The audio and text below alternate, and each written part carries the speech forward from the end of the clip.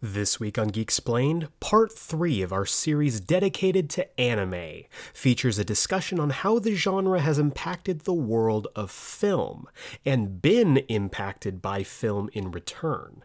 Get ready for Anime Part 3.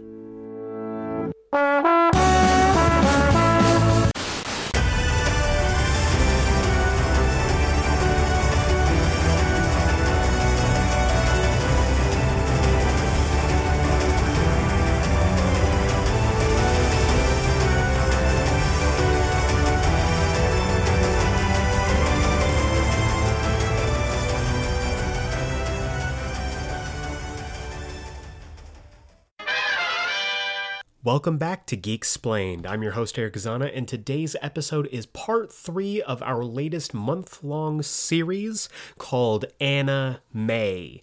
Because anime and it's the month of May. Yeah, you get it.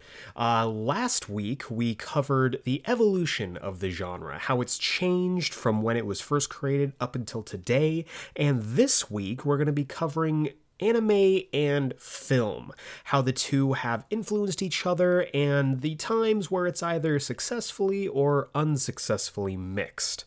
We also have our latest weekly review on the newest episode of Harley Quinn Season 2, and of course, this week's comics callback. But before we get into all of that, let's check in with this week's news.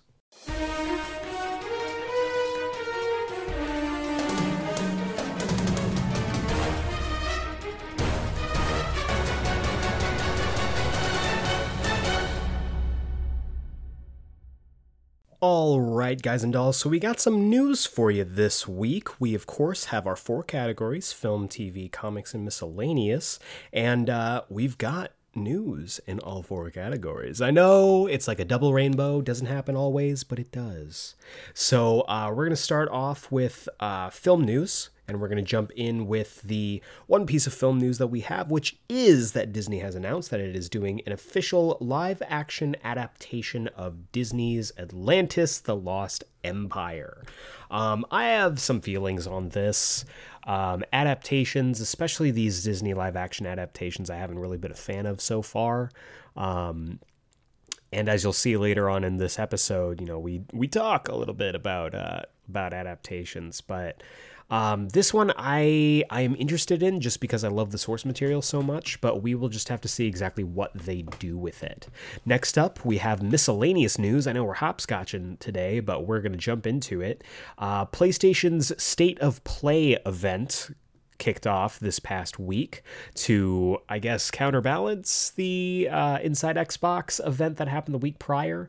And unlike Inside Xbox, PlayStation's State of Play showed gameplay, specifically of a game that I am very excited about, that being Ghost of Tsushima.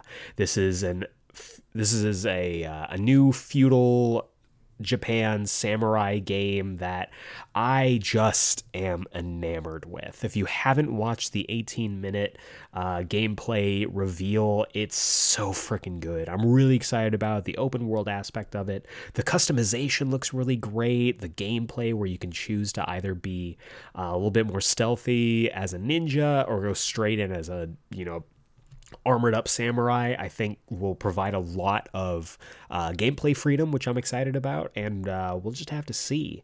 Moving on over to some little bit sadder news in the comics realm, which is that Joshua Williamson, who has been writing The Flash since the 2016 Rebirth era, has announced that he will be leaving the title after, I believe it's issue 105, which is going to be wrapping up the Finish Line storyline, which is the next storyline after this current one, which is the Flash Age. So I'm sad about this. I think Joshua Williamson has definitely made his mark on the Flash just as much as, Jeff Johns, Mark Waid, and others. But he is leaving of his own accord. He wasn't forced out. And he has said in statements that he feels like he has told the story that he wanted to tell, and that everything that has come up to this point, starting even back in the first issue of his Flash run, will all be coming around forming their perfect circle and coming to a head with his final arc, which is, as I stated, finish line. I am sad to see him go, but I'm excited for the future of the series. And with all the teases that he's been making on Twitter, he's been teasing Bart, he's been teasing Wally, he's been teasing Jesse Quick. It might just bring everybody back. So I'm really excited to see what he does with this final arc. And then finally, going into TV news, I'm excited about everything that I'm going to be talking about today, so I'm going to gush a little bit.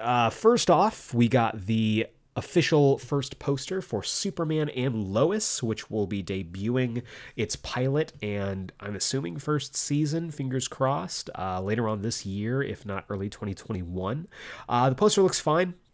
Shows our titular Superman and Lois together.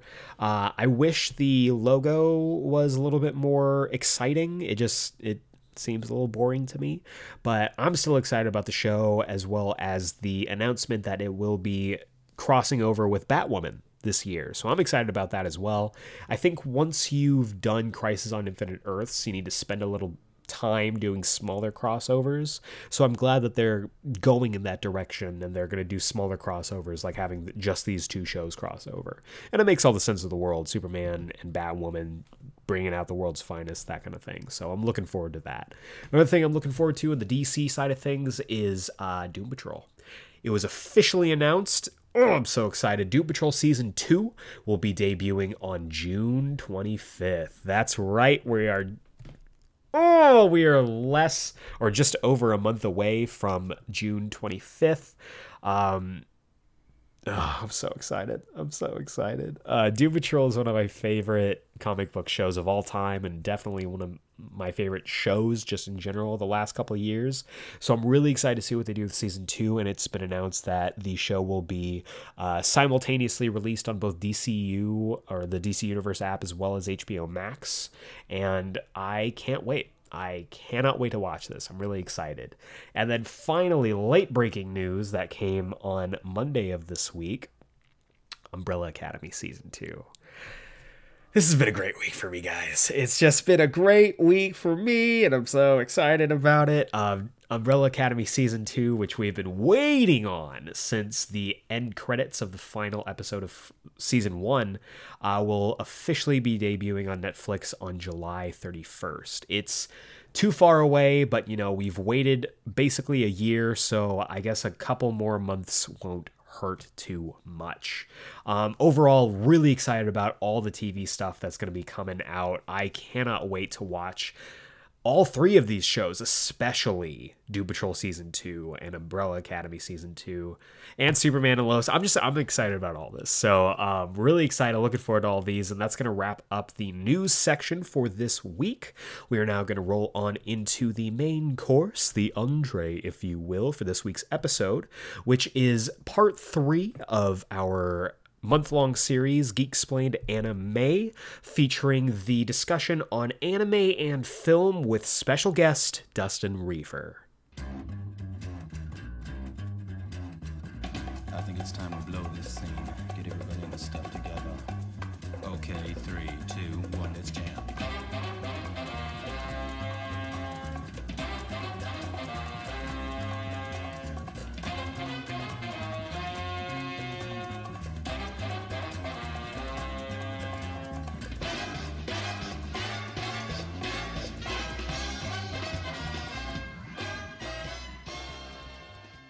All right, ladies and gentlemen, it is part 3 of our month-long series that we're calling Anna May. That's because it's anime and it's the month. Yeah, you get it. We're in week 3 now.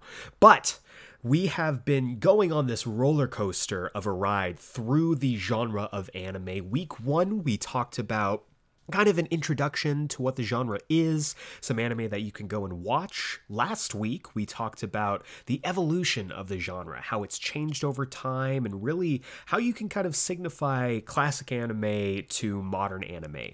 This week, we're going to take a bit of a left turn, and we're going to look at how the genre has influenced the world of film, and how it's been influenced by film as well. And joining me on this discussion is another newcomer to the podcast, making his podcasting Geek-Splained debut. Welcome, Dustin Reefer. Dustin, how you doing?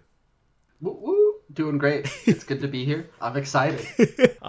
So we are basically looking at how anime has been influenced by film, how film has influenced anime. Dustin, what was your first anime? What was the first anime that you remember watching, and kind of how did it get you acclimated to the genre? Oh man, I think the first film I watched was Princess Mononoke. Nice. And it was on like the late night like Toonami or like Adult Swim, like whatever was happening during that time. And I actually didn't even know what it was. It was like midnight, and I was like struggling to stay awake because I wanted to watch it so bad. Whatever was happening was just awesome. So years later, I find out what it was, and then begin a deep dive into anime. Yeah, I mean, I think a lot of people got their first kind of piece of anime with the Studio Ghibli films. Like, a lot of people were introduced to the genre by that, and we'll be talking about the Studio Ghibli films. Not all of them, but some of them. But like for me, like my first Ghibli film was Spirited Away. And I remember that being huge in like 2000, 2001. And Princess Mononoke was not that far behind, because it is an absolutely engrossing story. So we kind of divvied up the official duties for this discussion. Dustin is one of the foremost minds in my friend circle when it comes to anime and when it comes to film, so I thought he would be the perfect person to bring on for this discussion. Dustin, I know that there are a lot of films that have been influenced by anime. How about you talk about some of those? I'm really excited to see what you've come up with. Yeah, I'm excited. If anyone's kind of like researched this before, they'll kind of know, or if they've watched a lot of anime films, you can kind of guess. But so what I think I'll do is I'll talk about the anime and what it's about, and then people can kind of see if they know what film this is like sounding like, or what might have been influenced by that. Nice. Alrighty, so we're gonna start off here with Paprika, a 2006 anime film. That's the film, or that's the spice, right? Film. Not the spice like you thought. Giving you context, Dustin texted me either the night or the night before, and he was like, "Hey man, I'm watching Paprika," or it was something like, "Have you heard of Paprika?" And I was like, I didn't know what he was talking about, so I texted him back, ... the spice? So he was like, no, the film. So absolutely poor phrasing on my part. Have you heard of Paprika? So, Dustin, tell us about Paprika. Alrighty, so Paprika, directed by Satoshi Kon, follows essentially they have created a machine that allows therapists to enter people's dreams. Now, it's not like mainstream yet. They're like just testing it, but it works. It's there, and it gets stolen. So, as it's being stolen, they're trying to find out what's going on, who took it. They're kind of entering dreams to find out what's going on. And crazy stuff starts to happen. Like, people that are awake begin to enter dreams. So now, through this machine, people are able to essentially make people that are awake think they're dreaming. One person even just about jumps to their death because they're going through a dream and they're following something, but they're actually moving in real life. So I don't know. It's pretty interesting. Like, the colors are great. It's like it embraces the craziness of dreams, the kind of random stuff that goes on. So I'm guessing people kind of know a film that this might sound like. It does sound familiar. Inception, of course, the Christopher Nolan film, heavily influenced by this. There's actually a scene where a police officer is running through a wobbly hallway, which is, I mean, there's a whole like fight scene in that wobbly hallway that, it's been expanded upon, but heavily influenced that. Inception, they have machine. They enter people's dreams. I think it takes a little bit more of a, for lack of a better word, a literal approach or action-y approach rather than focusing on kind of the craziness of dreams. But without a doubt, this had a big influence on that. For sure. Alrighty, and then the next one, we're gonna go with probably an even more obvious one here once you hear about it, is Kimba the White Lion. Yes. Yes. And I didn't know this. I was researching it a bit again, and I think it's a shonen. A shonen. It was a shonen manga. No, is it really? I believe so. I believe it was a shonen manga. It had a TV series and it had a film. The director was Aichi Yamamoto. Of the film, I believe, at least. And it follows a young lion cub that is supposed to be the king of the jungle. You know, he's a prince right now. His father is lured into a trap and is killed. And through that, this young Kimba gets lost and has to find his way through the jungle and make it back. And through that, he deals with a villain named Claw. He's got a black mane, and I'm pretty sure, from my information, he has a scar in place of his left eye, though it kind of just looked like his left eye is constantly closed. He has 2 hyena henchmen, and Kimba gets direction from his parents that's like from clouds and stars, and he also has a nice baboon friend. Don't know. This is sounding awfully familiar. I don't know where I've heard this before. You know, it took me a while because when I heard about Kimba, I was like, I feel like I've seen this before, but I just don't know. Yeah, Disney's The Lion King. I'm pretty sure, lawsuits involved in this one. Oh, definitely.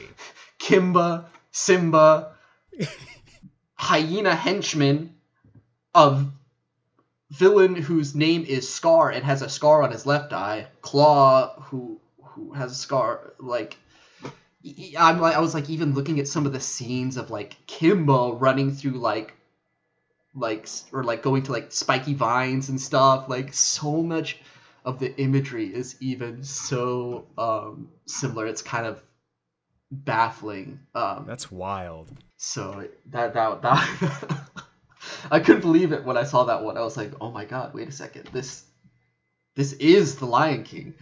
Yeah, there's a difference between being influenced, your first point with Paprika and Inception, and then just blatantly ripping off something and just switching up even just the letters in the name. Kimba to Simba. It's so lazy. It's crazy. It's confusing, and of course, they say they didn't know that this existed when they made it. I believe that can happen. I've definitely had ideas and then seen movies that were super super and just gone damn it. So yeah, that happens all the time. But I mean, for as many similarities as there are, there's that's suspect. Yeah, sure. the baboon, the 2 hyenas, and the villain with a scar on his left eye, and a scar for a left eye too. It's just that one cracked me up a bit. Next one,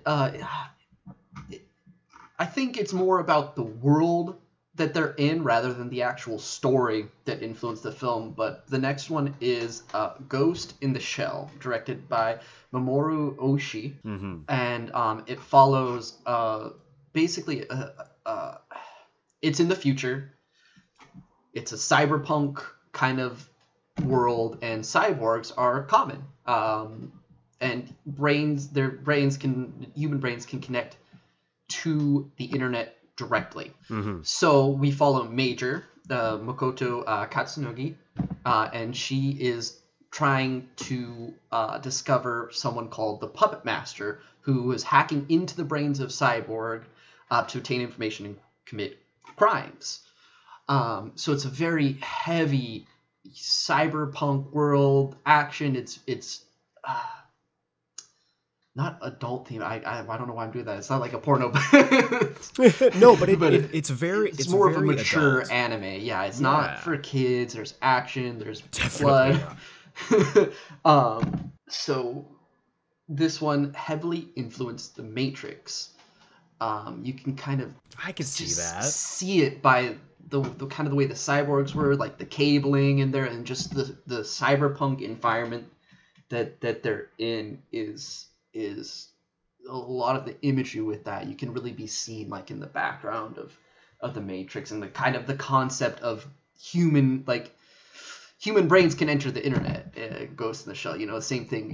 They're entering the Matrix through this kind of system. Yeah, even some of the fashion choices too, very similar. Very similar, yeah. And I think this one is just something that's kind of influenced that genre a lot in general.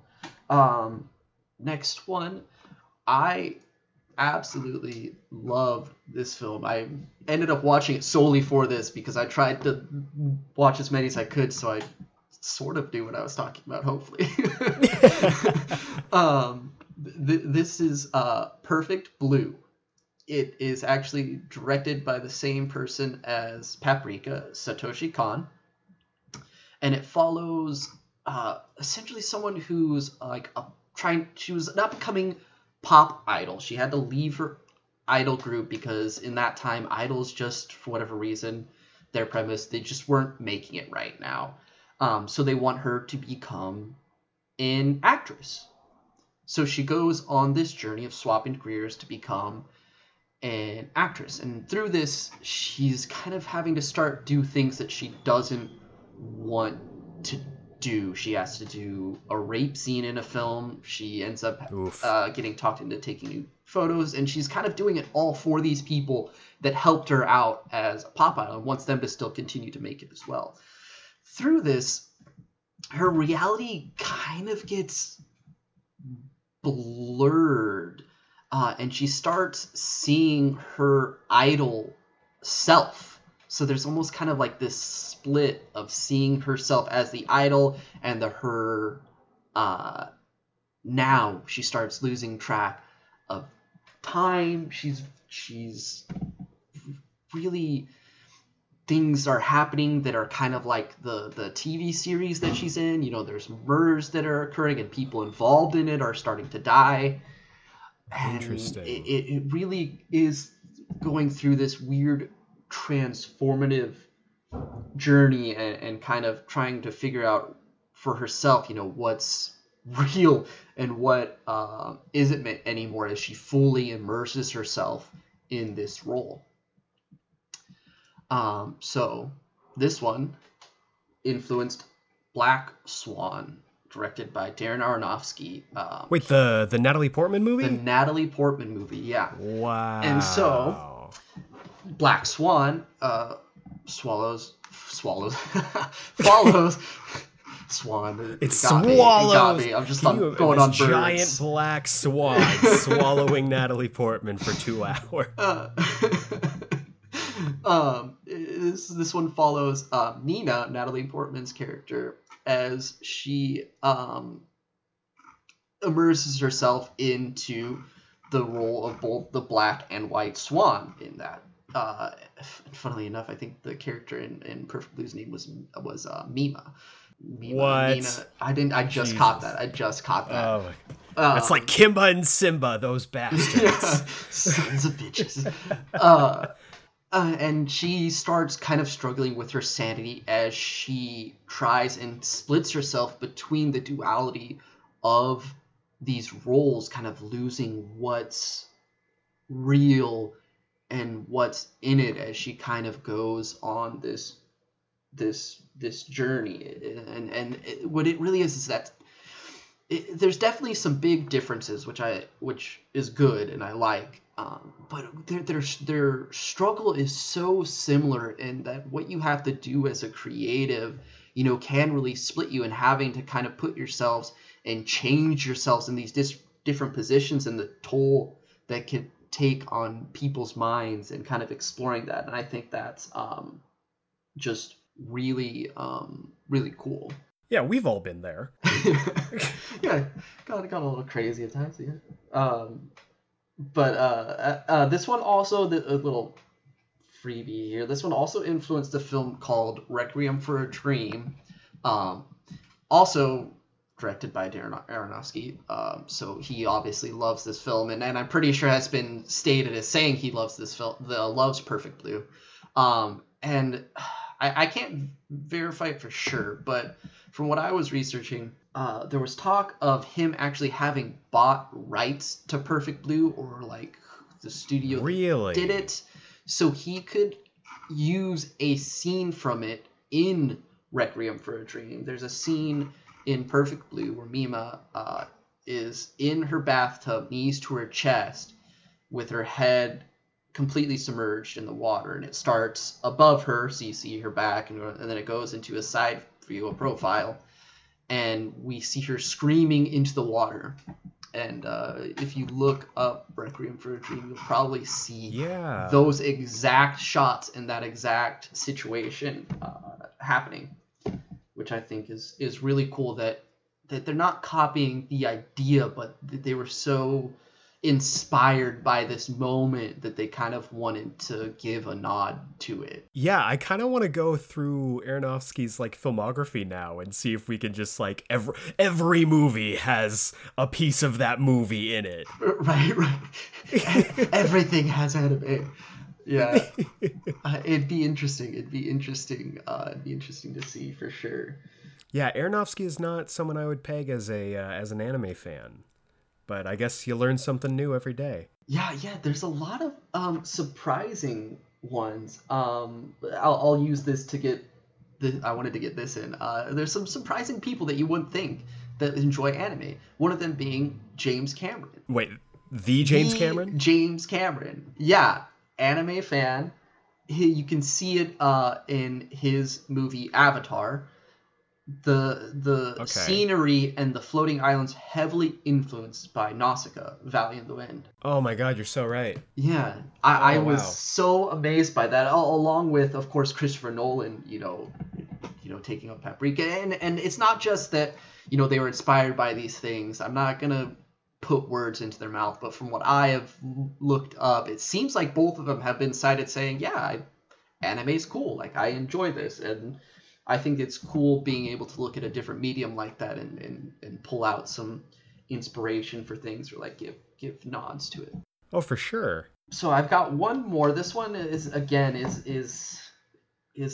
of definitely the influence rather than the direct story, being similar. This is Elfen Lied. Okay, I've heard of this. Yes, the director was Mamoru Kanabe. And I'm so sorry, I'm doing my best with the names. I apologize. And so this one follows a girl named Lucy. She had been essentially being experimented on by the government because she has telekinetic powers. She has these things called vectors, which are essentially telepathic in nature arms that are invisible to people that she can manipulate. And so she escapes, leaving carnage in her wake, and gets out and meets two kids. But what they don't know is that Lucy is kind of a killing machine because she has a split personality. So they know her as New, this completely oblivious, strange creature that only knows how to say "new," essentially. And they befriend her, and she befriends them, and even though she can't really communicate with them, they develop bonds of friendship, and kind of almost help the two that find her in a way. This, believe it or not, heavily influenced Stranger Things. Of course, Stranger Things influenced by many things, 80s, D&D. But this person, being experimented in government with telepathic powers. That's 11. Yeah, that's so wow. And you know, kind of being introduced in society, finding people that take her in without really quite knowing what she is, then discovering it and still trying to help her. Not only that, but also another film. I believe it's kind of like a sequel to Limitless. It's actually called Lucy. Scarlett Johansson film. Jeez. People like can unlock 100% of their brains, and it kind of develops these powers that are seemingly almost telepathic in a sense. And yeah, it's just Lucy. Yeah, that's wild. Both Lucy, both telekinetic powers, but and not to say that any of these films are the only things that influence these other films that I was talking about, and maybe some of these animes were influenced by films themselves. They were, in fact. I believe I wouldn't be surprised at all, which is segue. Rock and roll. You're wonderful segue. In fact, there are I'm trying. honestly like a lot of anime that have been influenced by film. And first off, before we get into my list, I think the stuff you talked about is great, because if people are fans of those films, they now kind of have a roadmap on anime that they might enjoy based on those films, which I think is great. It is. I love that, and that's why I wanted to talk about this a little bit, because I think people have a lot of stigma about anime, and I think it's because people just don't know. And really the reason to enjoy it is there's so many things I think that they can do in anime that they can't or just don't do in film. And so for me, it's not a matter about anime. You just have to watch it because it's anime. You know, I think we've all met someone who's like that in our lives. It's that the stories that they come up with are can be so different. Of course, there are some that are similar, which I think is a great way to kind of introduce yourself to it. If you liked Inception, watch Paprika. You know, if you like The Matrix, Ghost in the Shell is great. If you like this kind of deep dive into human psyche, check out Perfect Blue. You know, these are great ways to kind of get into this genre that I think has stories to offer that you just can't really do as well in film and television. Absolutely. And when you're talking about like how anime and film kind of have this almost like symbiotic nature, a lot of super popular anime was influenced by some really great films. Like two anime that are kind of like put on a pedestal when it comes to being a fan of anime are JoJo's Bizarre Adventure and Cowboy Bebop. Mm-hmm. You know, when people talk about like what are like seminal animes that kind of sit at the top of the mountain, those two are most often like referenced to. And a lot of people might be surprised to know that Cowboy Bebop and JoJo's were heavily influenced by Clint Eastwood. His westerns, especially Dirty Harry, had a lot of influence on Cowboy Bebop, and JoJo's Bizarre Adventure especially when you're talking about Part 3, Stardust Crusaders, where Jotaro Kujo, the main character, is so heavily like influenced by Dirty Harry that there's a shot in that movie where Clint Eastwood is holding his pistol kind of facing the screen, and the creator of JoJo's Bizarre Adventure, Hirohiko Araki, he took that exact frame and made it Jotaro Kujo's signature pose. So it's like, and it's wild because like Araki and Clint Eastwood actually met. There's like a whole thing where they met. They talked about how much they liked each other's work, and Araki actually presented Clint Eastwood with a full painting of Jotaro Kujo doing his signature pose, and there's like a side by side that you can see with Jotaro Kujo and Clint Eastwood doing like the it's wild. Oh, I love it. That's so cool. Yeah, I didn't know that. Yeah, right? But there's also, you know, when we're talking about how Disney blatantly ripped off Kimba, there's also kind of a symbiotic relationship when it comes to that, because Japanese animation actually has a lot to owe to Disney, especially kind of how it was created and really jumped into the world stage in the 30s and 40s. Japanese animation up until that point was really just kind of like commercials or like little shorts, kind of similar to like a Steamboat Willie, that kind of thing. But it was really the release of Snow White in 1937 by Disney, where a very specific man in the field of Japanese animation was like, wait a second. Wait, we can make films? Like actual stories? Oh, that's great. And that man was Osamu Tezuka, who is kind of regarded as like the godfather of modern anime. And he has mentioned on multiple occasions how he's been influenced by Disney and by Walt Disney in his creations. Some of his creations include Astro Boy, Blackjack, and Jungle Emperor. Now, you might not know Jungle Emperor by that title. You might, if you've been listening to this episode, you might know it by another name, Kimba the White Lion. That's right. It all comes in a circle. So Tezuka was influenced in making these things by Disney, and then Disney looks at Tezuka's allegedly looks at Tezuka's Jungle Emperor and says, why don't we turn that K into an S, and then it'll be completely different. So you kind of see how Western and Eastern animation kind of influenced each other, but also, like we had with Clint Eastwood and JoJo's, live action films have also influenced anime very heavily. There's an entire subgenre of anime that's basically just giant mech anime, giant battle suits fighting each other. The most notable ones like Gundam, Battle Spaceship Yamato, those, and really the entire genre owes a lot to Star Wars. Star Wars, when it was first released, had a huge cult following. And when it made its way over to Japan, it exploded that whole genre. Gundam is, and really I think any space anime that was spawned out of that love for exploring the stars has a lot owed to Star Wars.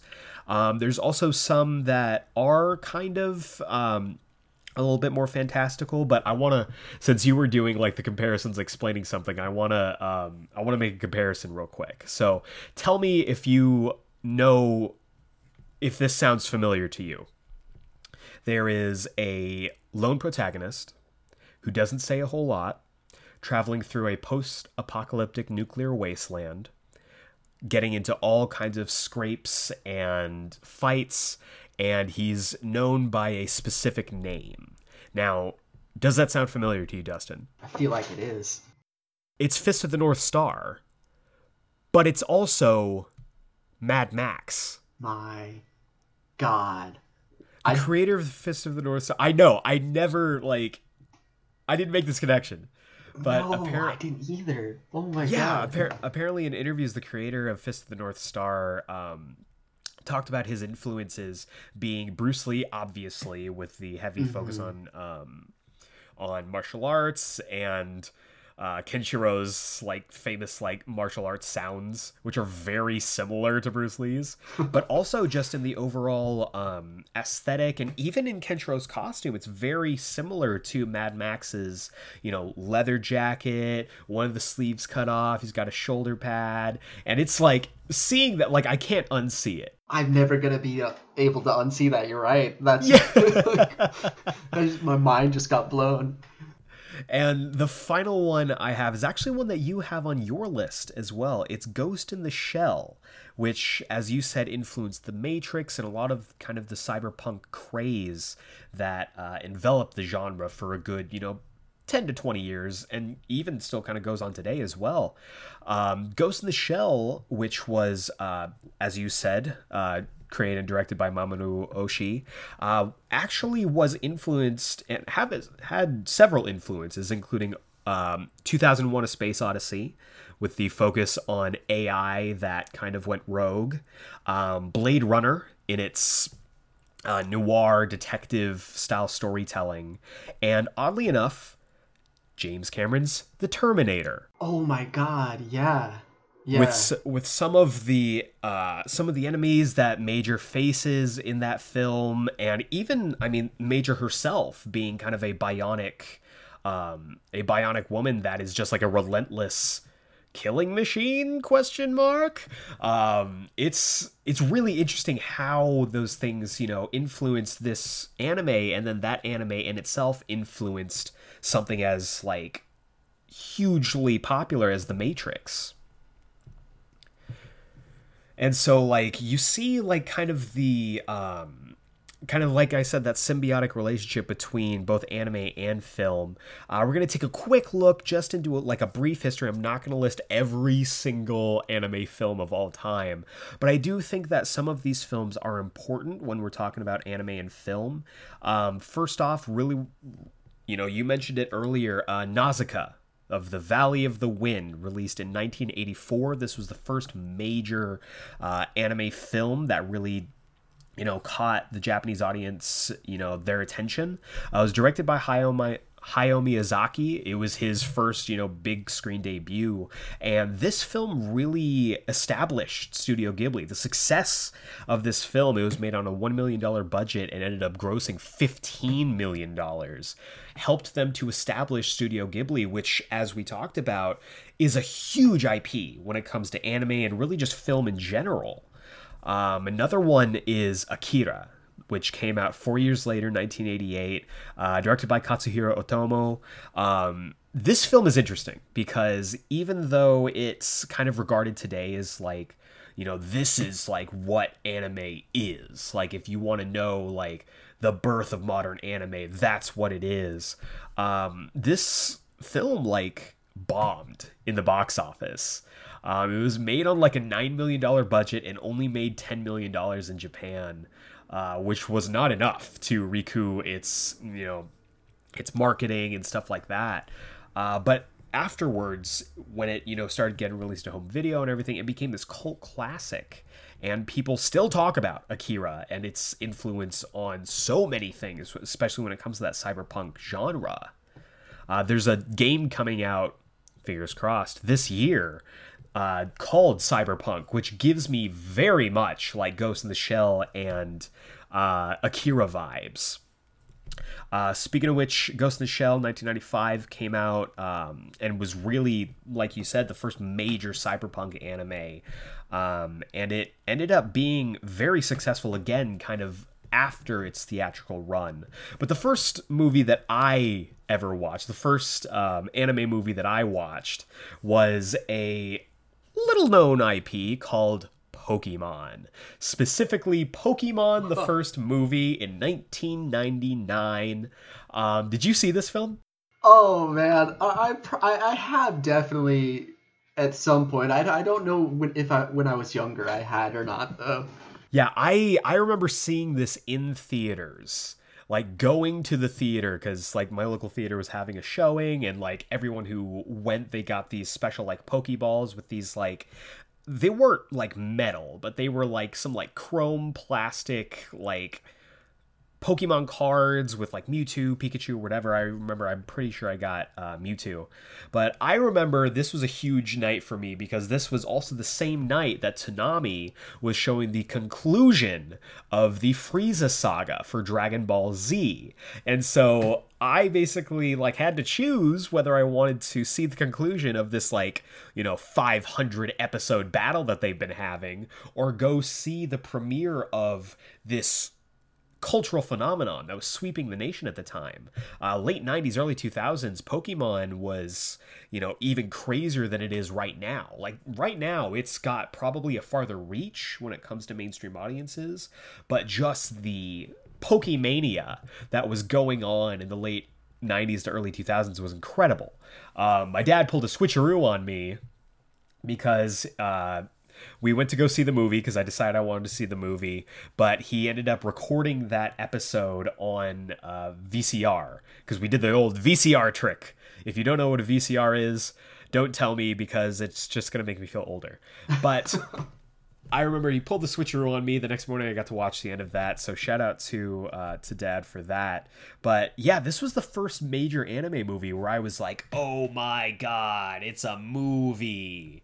Like this stuff that I'm watching on the small screen, I can also watch in a movie theater. I wonder if they had those after. I remember having that like big like plastic Pokeball that had that little gold card inside of it. Yeah, it like hinged it. on the back, and like there's no way you could ever put it on a belt or something because it was just too gigantic. But yeah, man, that I remember that specifically. But the way that anime and film kind of really broke into Western audiences was with Spirited Away in 2001. It's another Miyazaki joint, and this one is notable for winning the Academy Award in 2002 for Best Animated Feature. And it was the first non-American film to win, and that was huge. And the worldwide gross for this, I just think this is wild. The film was made on a $19 million budget and ended up grossing almost $350 million worldwide. Like, that was really, like, it put Studio Ghibli on the worldwide stage and really put anime films in this place where it's like, oh, it's not just for Japanese audiences. And I remember watching Spirited Away and just being completely just blown away by it. It was something that I'd never seen before. The film itself, if you've never seen it, it is a trip. Like if you ever had nightmares when watching Alice in Wonderland when you were a small child, watch this film and this will give you like PTSD flashbacks to how Alice in Wonderland made you feel as a child. Like there are some disturbing things that happened in this film, but it was also a fantastic Studio Ghibli film and a fantastic film just in general. And even though anime films kind of fell away in popularity after 2001, there would be little blips here and there. The next film that I really remember going to see in theaters was Dragon Ball Z, Battle of Gods in 2013. After a while, the genre of like anime films made for film kind of fell away, and we started to see kind of this rise of anime films being adaptations or pieces of a popular anime, like a Naruto, like a One Piece, so on and so forth. But Dragon Ball Z Battle of Gods was notable for bringing the genre back, because that anime originally ended in like 96. And so, like, even though we didn't really get, a dub or anything in the States until later on in the 90s, we didn't get really any new Dragon Ball Z content when it came to, like, in continuity. And I'm using heavy quotation marks there because GT doesn't count. So, like, Battle of Gods was, like, the first big, like, return to form for it. And it was huge. It was a huge deal. And I remember sitting in the theater going, oh my God, like this is real. This is a real thing that's happening. And then the next film that I saw in theaters was another Dragon Ball joint, that being Dragon Ball Super Broly in 2018. Dustin might be familiar with this because we went and saw this together at the Burbank AMC theaters. Dustin, do you remember this movie? Did we? I don't know. I don't know if I recall that amazing journey with a 30 to 40 minute straight fight scene that was awesome. I don't know. Yeah, I'm and 30 to 40 minutes is very conservative because it's like it's almost the entire film is like one giant fight scene. Which I love. There's absolutely a place for it. Oh yeah, it's so much fun. It was one that I had been big on the Ghibli films, of course. I think that's kind of something that most Western audiences know. But my other anime films at that time were like ones that came from anime series, and they would just like re-show what was happening in the anime series and add like 10 minutes of something new. So it was cool seeing Broly have actually a pretty good story for, an action just anime meant for just a good time in fighting, The story of Broly was great. I was so shocked. And then to still have what you came there for, this giant fight, it was great. It reinvigorated and made me want to start watching more anime films rather than just watching the series that I had. For sure. And like there have been some pretty good anime films recently that that I think, you know, jump off main anime series. I think Naruto The Last is a great like epilogue for the series because it takes place I think like 10 or 15 years after the series wraps up. And then I mean more recently we've seen the rise of anime like My Hero Academia. It's had 2 films recently. I watched Heroes Rise. No, I watched Two Heroes. It's about 2 heroes. And it came out in 2018, and then it had most recent one, Heroes Rising, last year. I'm still waiting on the home release because you can't find it to stream anywhere right now. But are there any anime films that you would like to talk about that you think are notable? Because I'm sure I missed at least a couple. I think just a couple more recent ones, just because they're kind of been bigger, I guess. The words are escaping me right now, so I'm just gonna tell you what they are. It's Your Name and Weathering with You. Okay, I've heard of these. Both directed by the same person, Makoto Shinkai. I feel like I'm butchering that. It's a safe space here for bad pronunciation. Yeah, just because I've heard talks of people like being like after Your Name being like, you know, this guy's gonna be like the next Miyazaki sort of thing, and you know, I never like to put any like thing into that. Like everyone's their own person, but I didn't get to see Your Name yet, which I'm killing myself for because I've heard it's amazing. But I did get to see Weathering with You in theaters. And I loved it. I really enjoyed being able to go to a theater and kind of see this type of film. I don't know, you just don't get to see stories like that in live action or like Western films. Weathering with You follows a girl who can essentially control the weather. And so she kind of starts starts a business with someone, a young man, and they stop the weather for people. Hey, it's going to be a birthday today. Can you make it not rain? Sure.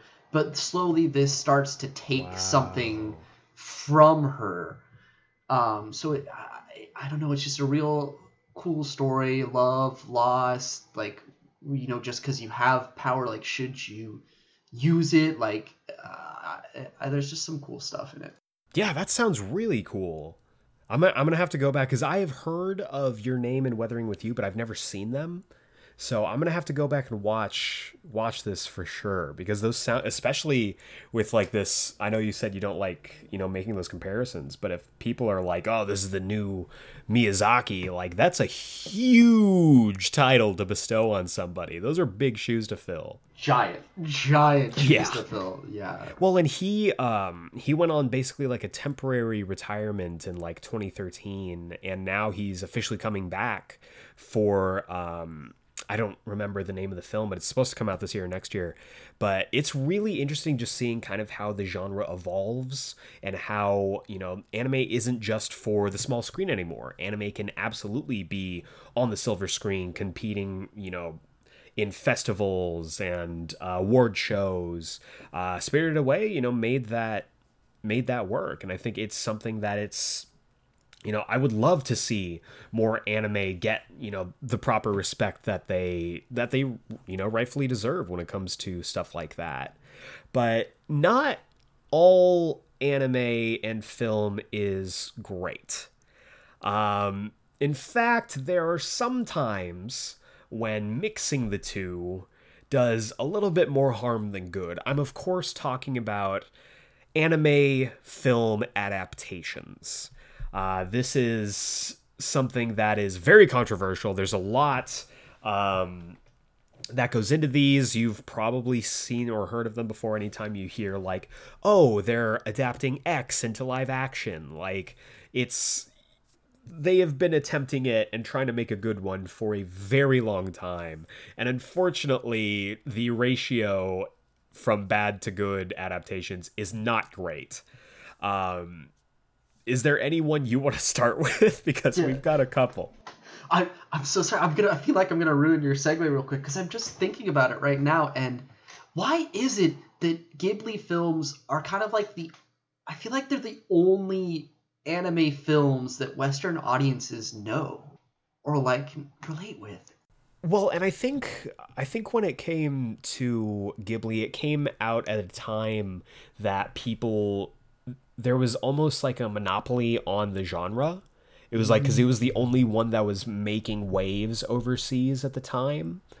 Because like the accessibility, and we talked about it in last week's episode, but the accessibility to anime is like just completely different now than it was back when, specifically like when Spirited Away came out in 2001. I mean, 2001 was such a different time. Like we were just starting to get into the superhero movie craze, like the first X-Men, the first Spider-Man was coming out around this time, and like anime as well was still more of a niche genre. So like stuff like a Spirited Away that really like blew people away was I guess not as commonplace as it is now. So I guess that might be where the prestige comes from. Yeah. I don't know. It's just an interesting thing to me that I didn't for whatever reason realize until right now. But anyways, sorry for ruining your segue. Yes. No, that's all right. It's an interesting point to make because like nowadays, again, like there's so many great anime and great anime films coming out that, I think it's interesting to note that Studio Ghibli is still kind of the gold standard for that genre, for sure. Yeah, and definitely a good place to kind of get used to it, to kind of transition into anime. Especially with some of those films. Yeah. It's like they are the most anime. So we have to start with this one. Breaks my heart, but the live adaptation of Avatar: The Last Airbender. Do we have to start here? Do we have to? We have to. We have to. And I know geez. Avatar: Last Airbender, not anime, Western. It's I an still anime. think it kind of counts. Okay. Yeah. It's an anime. Whatever. It's fine. Just let it. It deserves that title. Because this was just the epitome of a disaster. Just so true. Everything about it right away, even from the casting with all the race stuff that was going on, whitewashing casts that were, ethnic in the anime, and then putting specific ethnicities as different nations, which is like, I kind of get, different places have, their native, culture and people. So just right off the bat from that, it was not off to a good start. And then it was also being directed by the falling M. Night Shyamalan. Which is sad because like there are actually like a couple Shyamalan films that I really enjoy. And it's sad because I think I was one of the people who, when it was announced that he was going to be directing it, I was like, okay, this could be good because, this is the guy that did, these great films that, I mean, we're a little further back in his resume than his current stuff at the time, but like this could work. He's got like a sense for it, and he could really, especially with him being, one of those, a POC director, he could really give great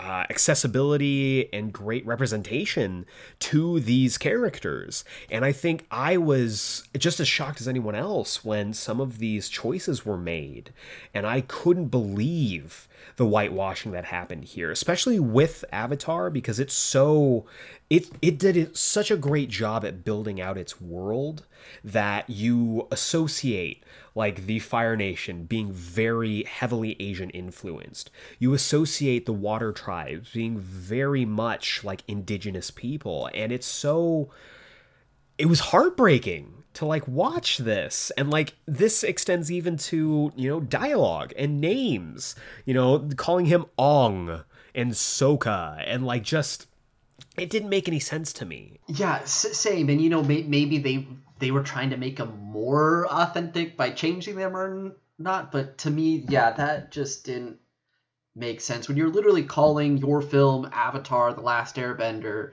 making it, this is a direct, like, transition of the anime. Like, why are you changing the names? Like, why do we need this? It just seems, it's, he didn't have a twist. I think that's what it was. He didn't have a twist so that he could put into it. So he had to twist other things. But I mean, even down to the bending, God, the bending. Really, yeah, sorry, my brain is just dead. No, right you're now. good. Like the bending, like, it's so slow, and this bending is based off different martial arts styles. So you can have people, that can do these. They can be done.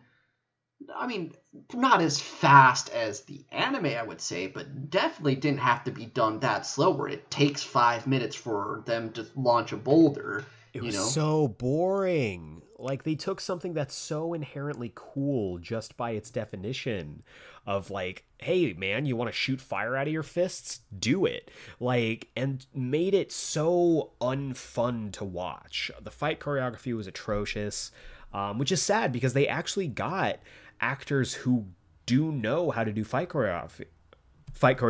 The actor that they got for Ong, actually, like, knows martial arts, and he did all of his own stunts and stuff, but it just sucks because they sapped all of the fun out of that show just to get, like, a popular IP onto theater screens, and it was unfortunate. Yeah, and you really do see it. I think that's a good point, is that with Aang being not an actor, they hired him just because he could do the stunts, and for whatever reason they wanted that. I guess they don't believe in stunt doubles. We don't know, and don't get me wrong, it's not like martial artists, people who are stunt people, can't act or can't do that. No, I believe that everyone has that potential. But I think there also is a difference in because he was a kid, he's a child. You only have so much time to learn these things. I would expect him, to be a god at acting and martial arts, you just lose Aang. Like, when you don't have someone who knows acting, how can they portray this character that's so fun and free-spirited, but then has to transition into these very serious moments and deal with essentially everything Aang deals with is something that adults would have to deal with, and he's trying to grasp it because he's a child and just can't understand it. That takes acting, especially for me, when you're making that transition from anime to live action. I think anime has such a different way that they can express characters, and particularly these characters that can be a little extra goofy or silly in serious moments. I think it's a little bit of an easier way to do it with how you can over exaggerate in anime, that I just don't know. That's for me something I was trying to struggle grasping, is how could they transition that over exaggeration that you can do of emotions in anime to live action. Yeah, absolutely agree. And it's like, when we're talking about character, when we're talking about character growth, character development, a lot of that is owed to the benefit of being able to stretch out that story.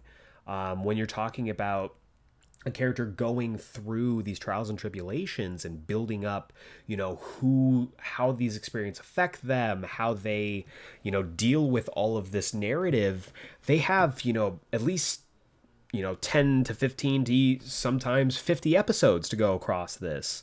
And a lot of times when they're trying to adapt it and translate it into film, they have to, take this, specifically for Avatar, they had to take the entire first season, which I don't know how many episodes it is, like 23, 24 episodes.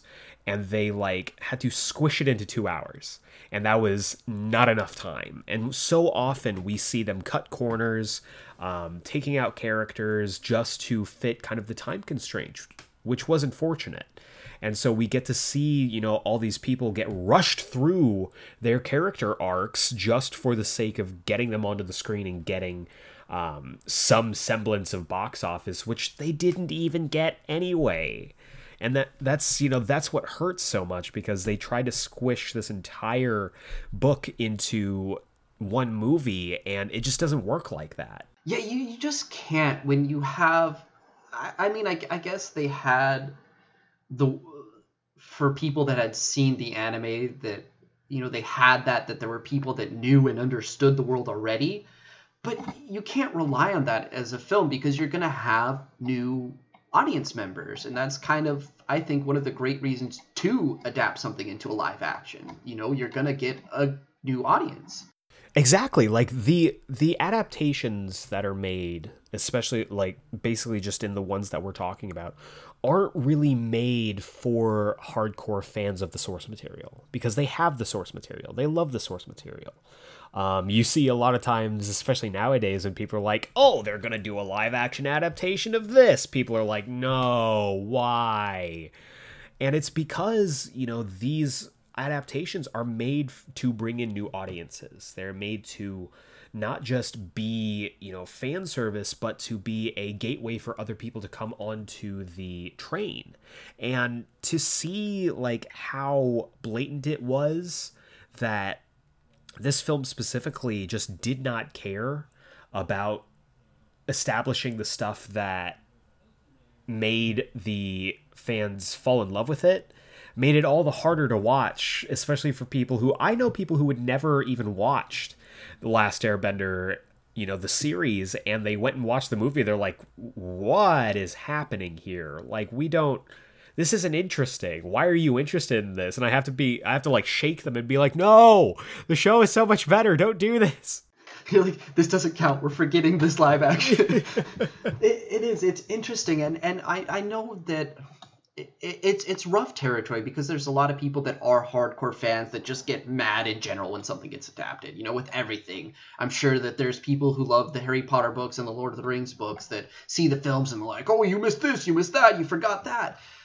But you have to give them at least a little leeway. And so I want people to understand that I feel like we gave them leeway on this one. Like, there was leeway given. We gave them a shot. I don't want to put words in your mouth, but it's like, at least I understood. Like, for me, I'd be perfectly okay if they did a serious version of Avatar that was like R-rated. To me, I think that'd be really cool. It's a freaking war. They're in a war. Like, death is all around in this, and the things that they are dealing with are so serious that it always confuses me that all of that gets pushed down into like kid shows, and then I have to be like watching back on them as an adult watching this kid show being like, dude, these kids had to just like, should have been just like straight up murdering people, because like, it's a war.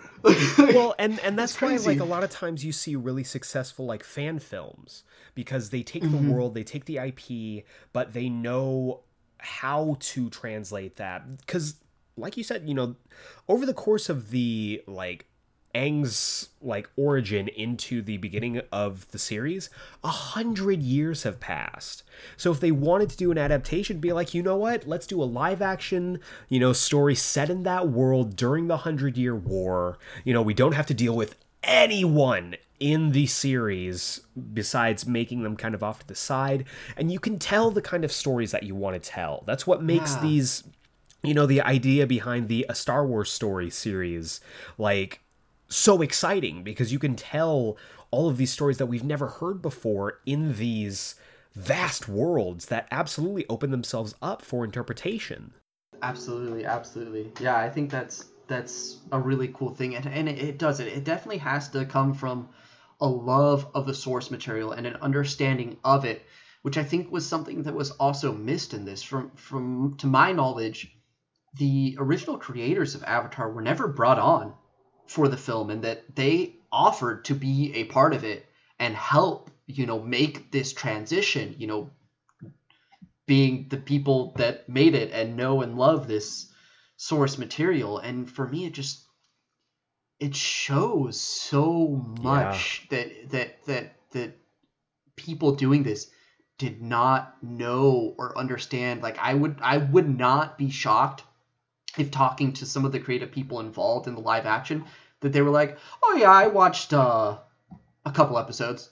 That's it, or didn't watch it at all. Just the fact that they're even the changes that they're making that are just unnecessary. Why does the Fire Nation now need a source of fire to firebend when they didn't need to before?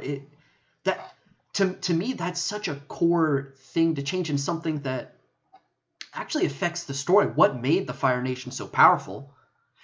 They didn't need a source for the bending. They could create it on their own, and what they could do with that kind of made them OP or stronger than other nations. And then terrifying for sure.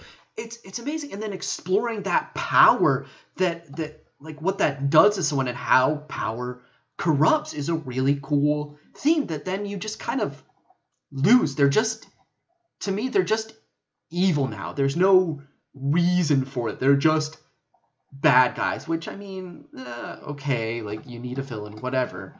But like, there's so much more nuance than that in a lot of ways. Like, it's you took a character that I loved from the original series, Zuko, and just made me, and I love Dev Patel, who played him in that film as an actor, but they just did not give a rat's ass about Zuko as a character.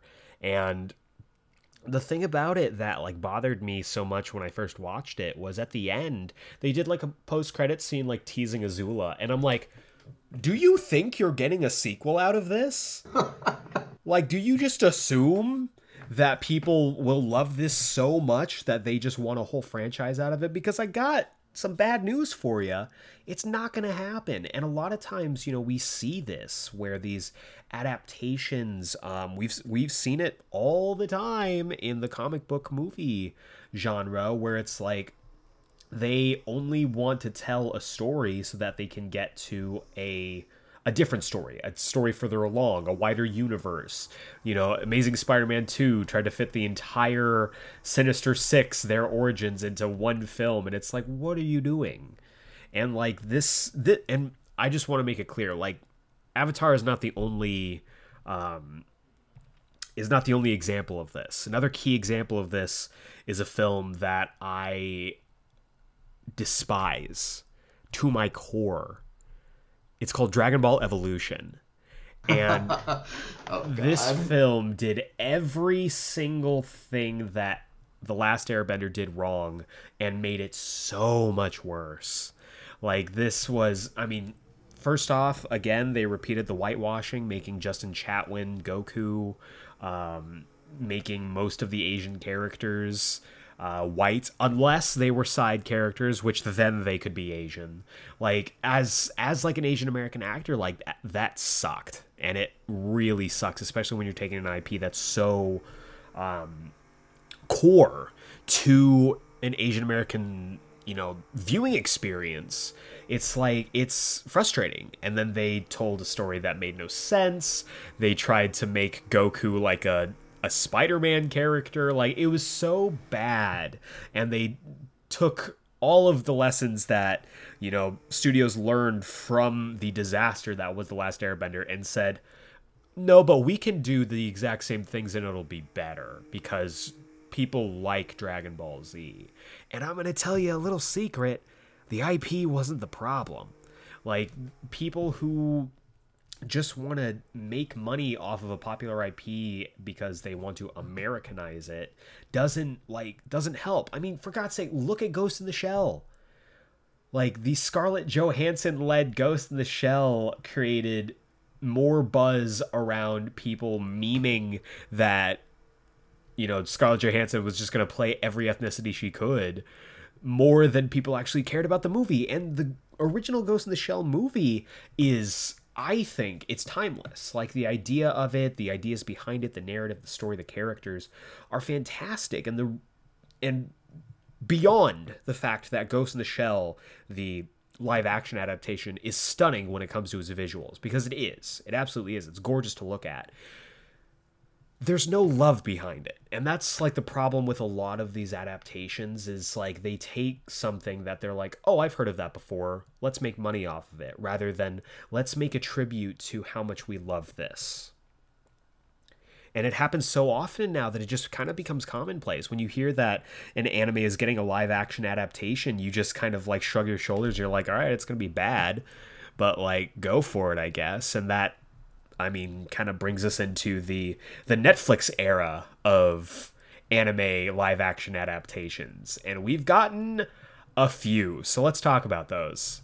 We have the one I'm familiar with is the live action Death Note that Netflix did. Which, yeah, for me, I'm trying to get used to doing this as like putting everything aside. And if I did not know Death Note, if I had not watched the anime series, and then I come and I watch this film, it was okay. It's not a terrible movie. It's not horrible. It's not great. I wouldn't necessarily even go to say it's good.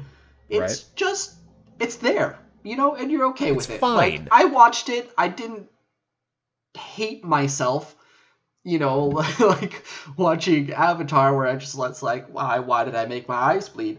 So that, and I like this because what they tried. I respect a little bit of what they tried. I think this is something most people hate, but they tried to make it different. They told you at the beginning that these are different people. It's not Light Yagami, it's Light Turner. It's not Misa Amane, it's Mia. You know, so yes, this is based off Death Note. And I think that's something people need to realize too sometimes is this is based off this. They can't always just do it. I think they recognized, hey, we don't have time to match a 50-episode anime series, but we want to do something with its concepts. But in that case, don't call it Death Note, please. Because then it's also going to just make people do that. You know, call it something else and then say, hey, it's based off this, which I know a lot of people are going to hate, but I think it can work, and I think maybe that's a solution to help certain things. Is like, let me just enjoy a different story involving the elements of this. You know, unfortunately, they just went the wrong way with this. They made it about the Death Note and what you can do with it, rather than the anime, which was really just a battle between Light and L. And that's what made it good, is watching these two people that are considered like they're pretty much just geniuses of the world. Like, L is the top 3 detectives in the world, and no one even knows that they're all him. They all think that they're separate people. And Light is, I mean, he's a good kid. He's a genius in his own right. He's just kind of gotten bored of the world because there's nothing to stimulate him. He just understands everything, you know? And for me, that was kind of frustrating, watching the difference between that in the live action, where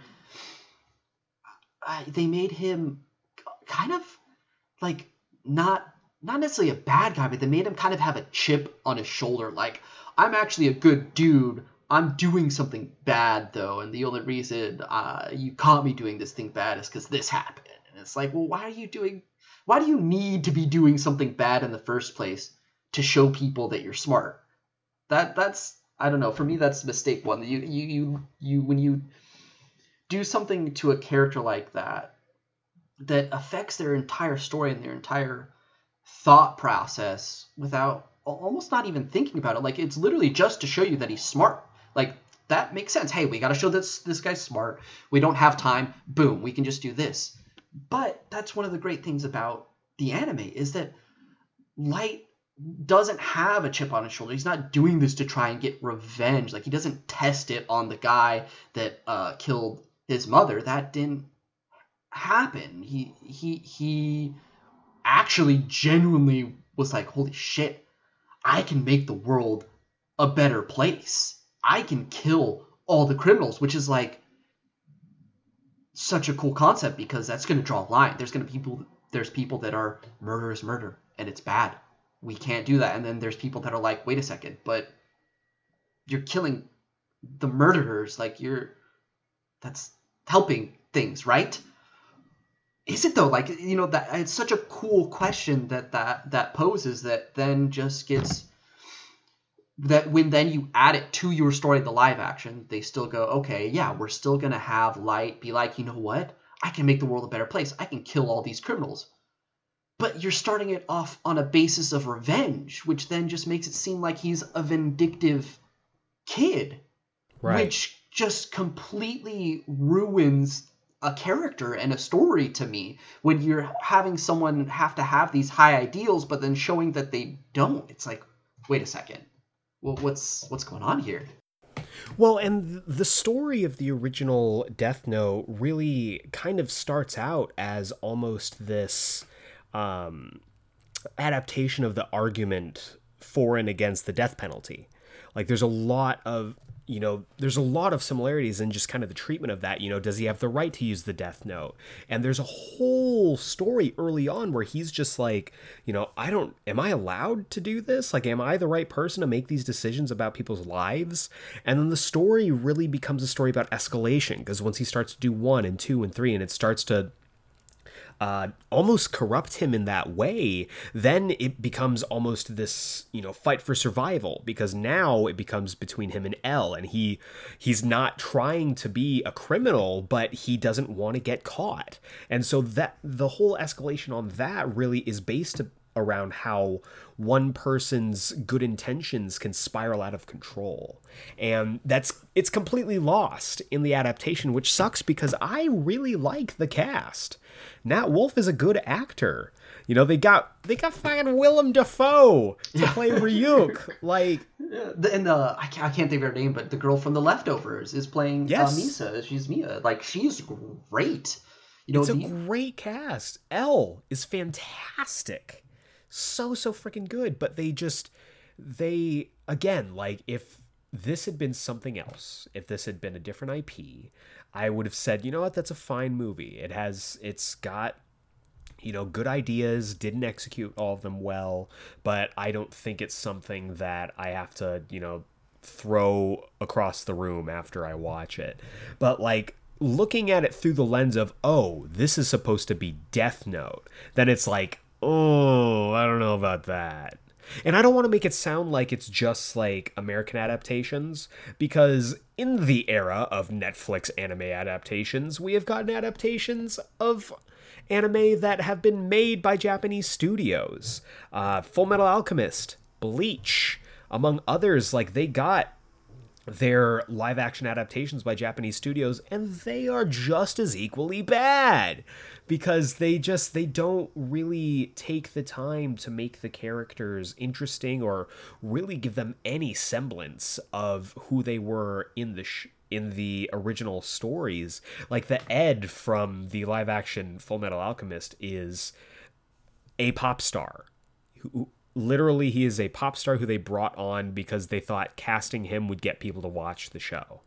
And it's like, no disrespect to him, no disrespect to, I'm sure he spent time, trying to act and do his best on here, but he doesn't get it. There's a certain disconnect there, and it's so frustrating, because that, like, put in the right hands of people who love the material, like, they could do something with it. It's not impossible. There's an adaptation that I haven't watched in years, but I remember distinctly, of a live action Rurouni Kenshin, or Samurai X, and it was great.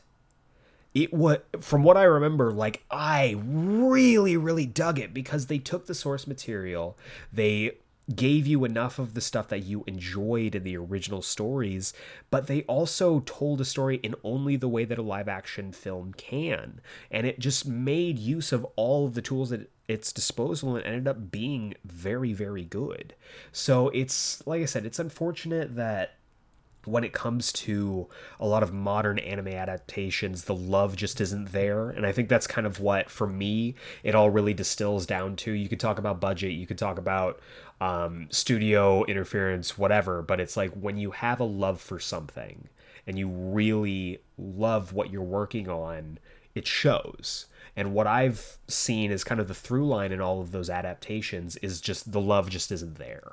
Yeah, I agree. I think people look and say, hey, this is a cool plot. This anime had an interesting concept, because most of them just throw out the plot of the anime anyway, of like Death Note did, which is like, okay, like that's okay. You can change the story, but then just, let me know even more so that this isn't this story. If I am looking for this story, it's gonna be, it's gonna change everything. So I think that you're right. It's about the love. You need to start looking into what made this great. And a lot of it comes down to the characters. And then, take time maybe then to make the characters more similar, or put the same love into their story, or how they grow and move. Because you can have that in, I think, a 90-minute, 2-hour film. You can have great in-depth characters with backstory and that go on a transition, a journey. I mean, that's what everything is. I mean, films are always like hero's journey,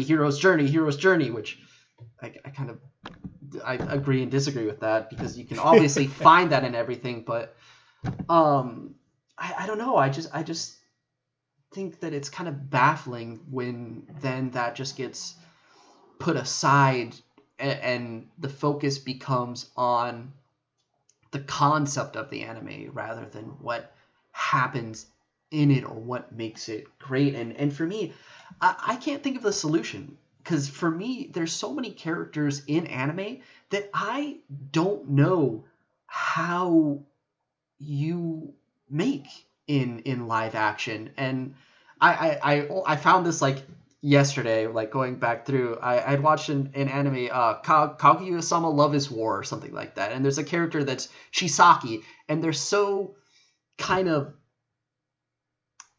it's so hard to even explain the character. They're just so carefree and God, I can't even, and like airheaded, but also really smart in other things. They just kind of hit all these weird different things, and they're almost like an enigma of a character, but they're so fun to watch and enjoy, because you're like, I don't even know what they're going to do. What fun are we going to have with this person? And for me, I'm like, as an actor, it's like, how the heck do you do that?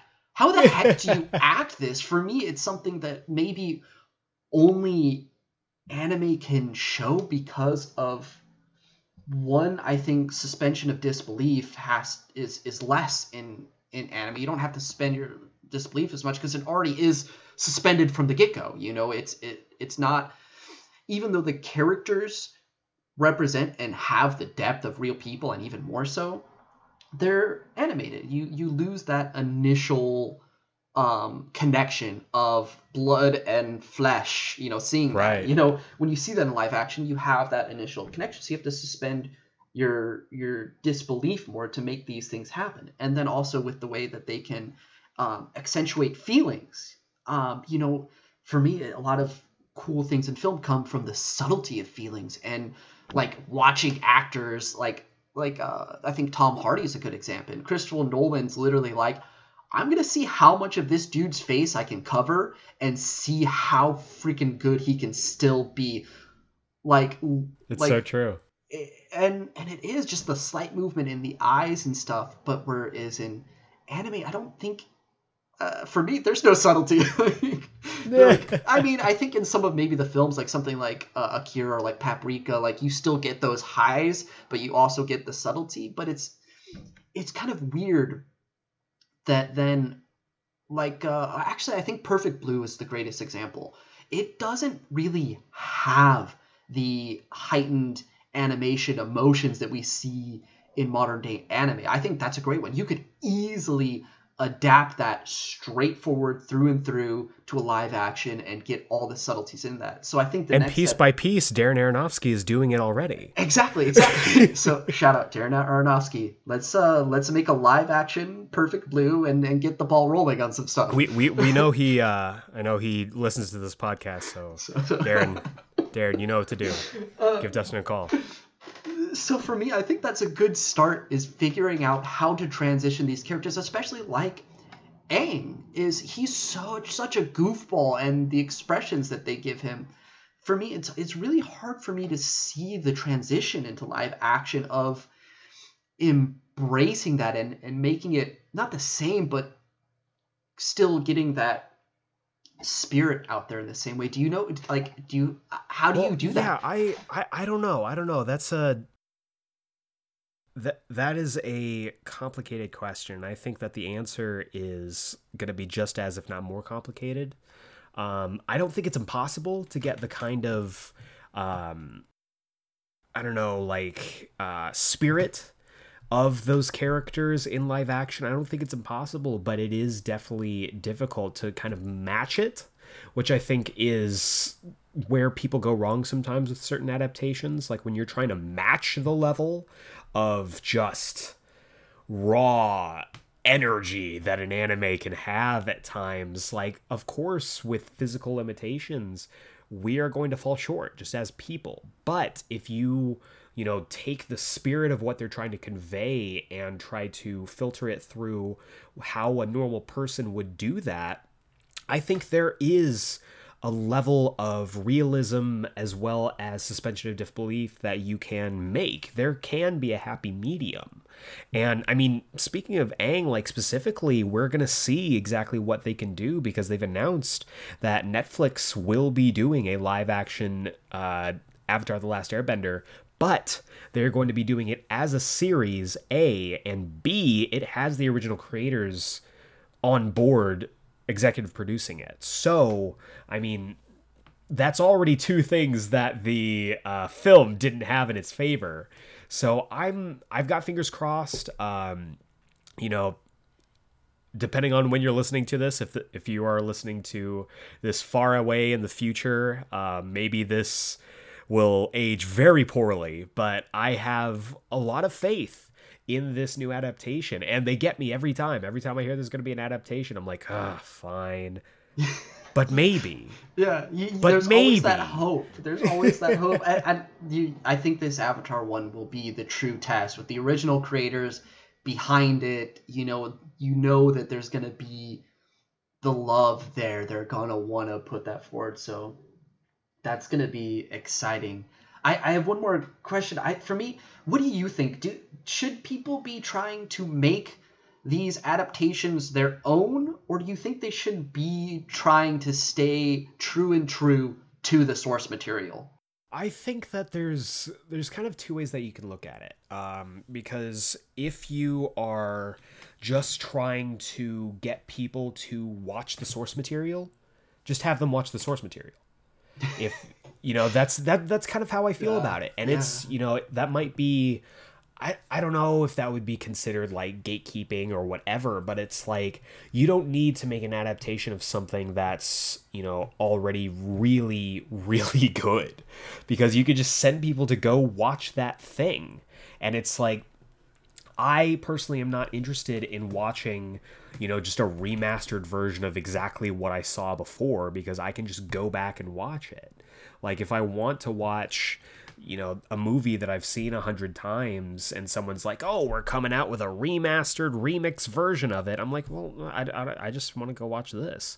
But as I said, earlier, like, if you want to take what the original work established and build upon it, like tell a different story with new characters in that world, I am on board, because I want to be more engrossed in that world. I want to see more of Avatar: The Last Airbender's world. I want to see more of the universe in Star Wars. I want to see more of these worlds that people take so much time to build up. All of these different, classes, all of these different political, social, religious infrastructures. I want to know more about them. I want to spend more time in it. That's what's so, for me, interesting about good world building, is that when you have a really great world that has been really well established and really well translated into your story, once the story's over, you should want to see more stories in that world. You should want to be like, okay, this was really cool. I want to stay in this world, but like, hey, what's that guy over there doing? Like, I want to know, like, that this is a story that, even if it changes a couple things here and there, even if it, contradicts certain things. If you tell me a good story that has love in it and really translates what was so great about that world, I will be on board for sure. How do you feel about it? I am. I almost can't make up my mind on it. Because for me, I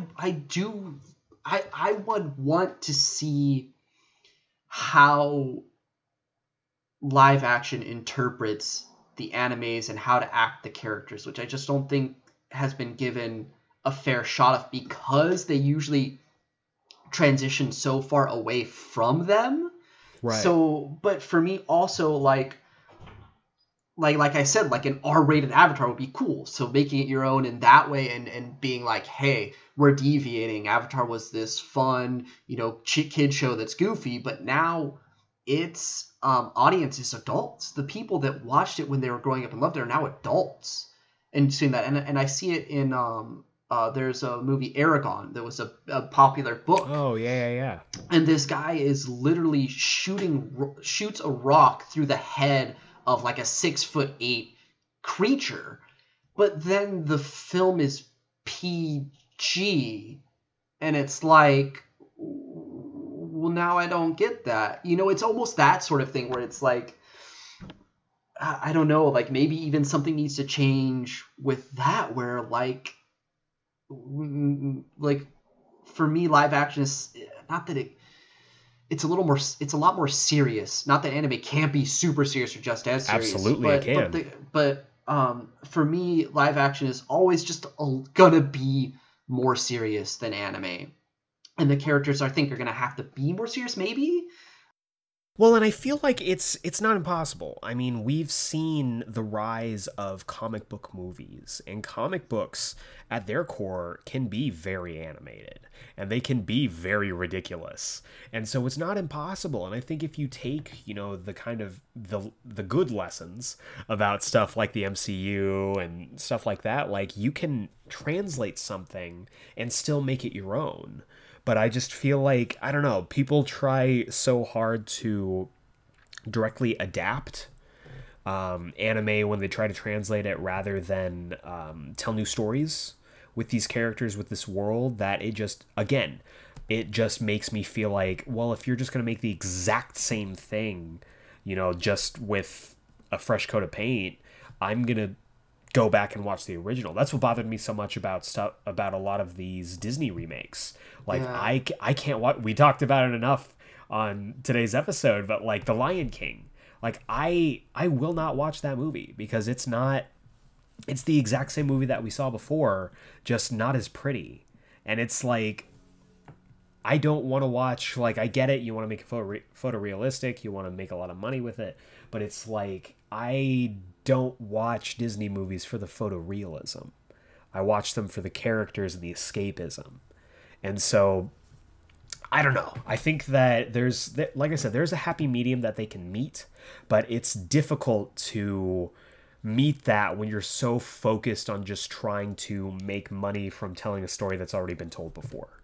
I think you're right. I think it's something cool that with the success of the superhero movies and the Marvel universe, like maybe is that something to look into? Because for me, I unfortunately, I know nothing about comics, so I don't have anything to compare to. And I'm going to switch from Marvel to DC now, because for me, I look at the Batman series, Christopher Nolan's Batman series, and even the difference from like things like the old Batman movies, with like Jack Nicholson and stuff, Arnold Schwarzenegger, Jim Carrey, like the difference between those is so huge, where it seems like the older ones are a little bit more playing off the comicness of it, whereas maybe Christopher Nolan's like fully adapted into live action, like with the seriousness. Which I would really love to get your opinion on that, because I think there's something there that's a key to this, where they did something that was great and they transitioned this medium into something right.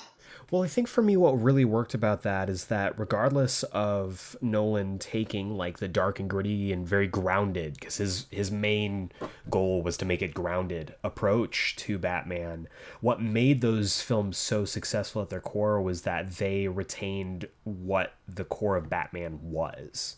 They put it through a very gritty and realistic filter, but what they did was they retained a lot of the stuff that made Batman Batman.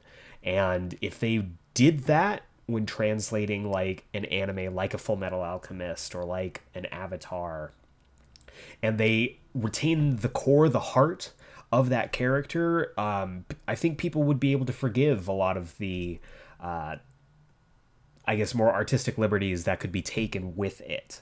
Because, I mean, the Nolan movies took a lot of artistic liberties with a lot of the Batman mythos. But what made it so successful in spite of that was they took all of those liberties while still retaining the heart of that character. And so I think, if we took that as an example and put that towards an Avatar, Full Metal Alchemist, a Death Note, a Bleach, or whatever, then I think people would be seeing a lot more successful adaptations. Yeah, I really like that. I didn't think about that as much. I think that's a great concept, because what we were seeing in these is that they changed Aang so much that he wasn't Aang. What he was doing is different, and even more highlighted so in the Death Note one. And I get, changing the name, they're trying to change the character, but that's also what made them fail in the end, is Light's ideals were gone. And that's what made this character interesting and made the concept of who is the protagonist? Is it L or is it Light? You could make an argument both ways. You can make an argument that they both are, and that's something that is fantastic. And you're right, it all comes down to the character, and we just lose that when you make it start off like they did in that one as revenge, or whatever the hell Last Airbender did with all of its characters. Well, honestly, we could probably talk about anime and film for days, but we're going to go ahead and wrap it up here. Regardless of, whether we're talking about adaptations, influences, I think that the relationship between anime and film is strong and has, lasted for decades. Do you have any final thoughts on the relationship between anime and film? I just think it's a great thing, and kind of just shows that people kind of just need to remove their stigma on certain things. Just because something is this doesn't mean that it doesn't have something it can give you or you can take from it. If you're a creative, especially if you're a musician, watch anime, because it does something with the music. Weathering with You literally talked to artists, had them write music, and then had them write more music and change the story to fit it in, because they loved what it did with it. And I think film does that too, but there's just certain things that both don't do and do differently, that there's so much to learn and take from it, different stories, a lot of it, even learning something about yourself by watching a character go through a story, even, or just pure entertainment value of watching a giant fight. People go see things like The Meg just because they want to see Jason Statham, punch a megalodon.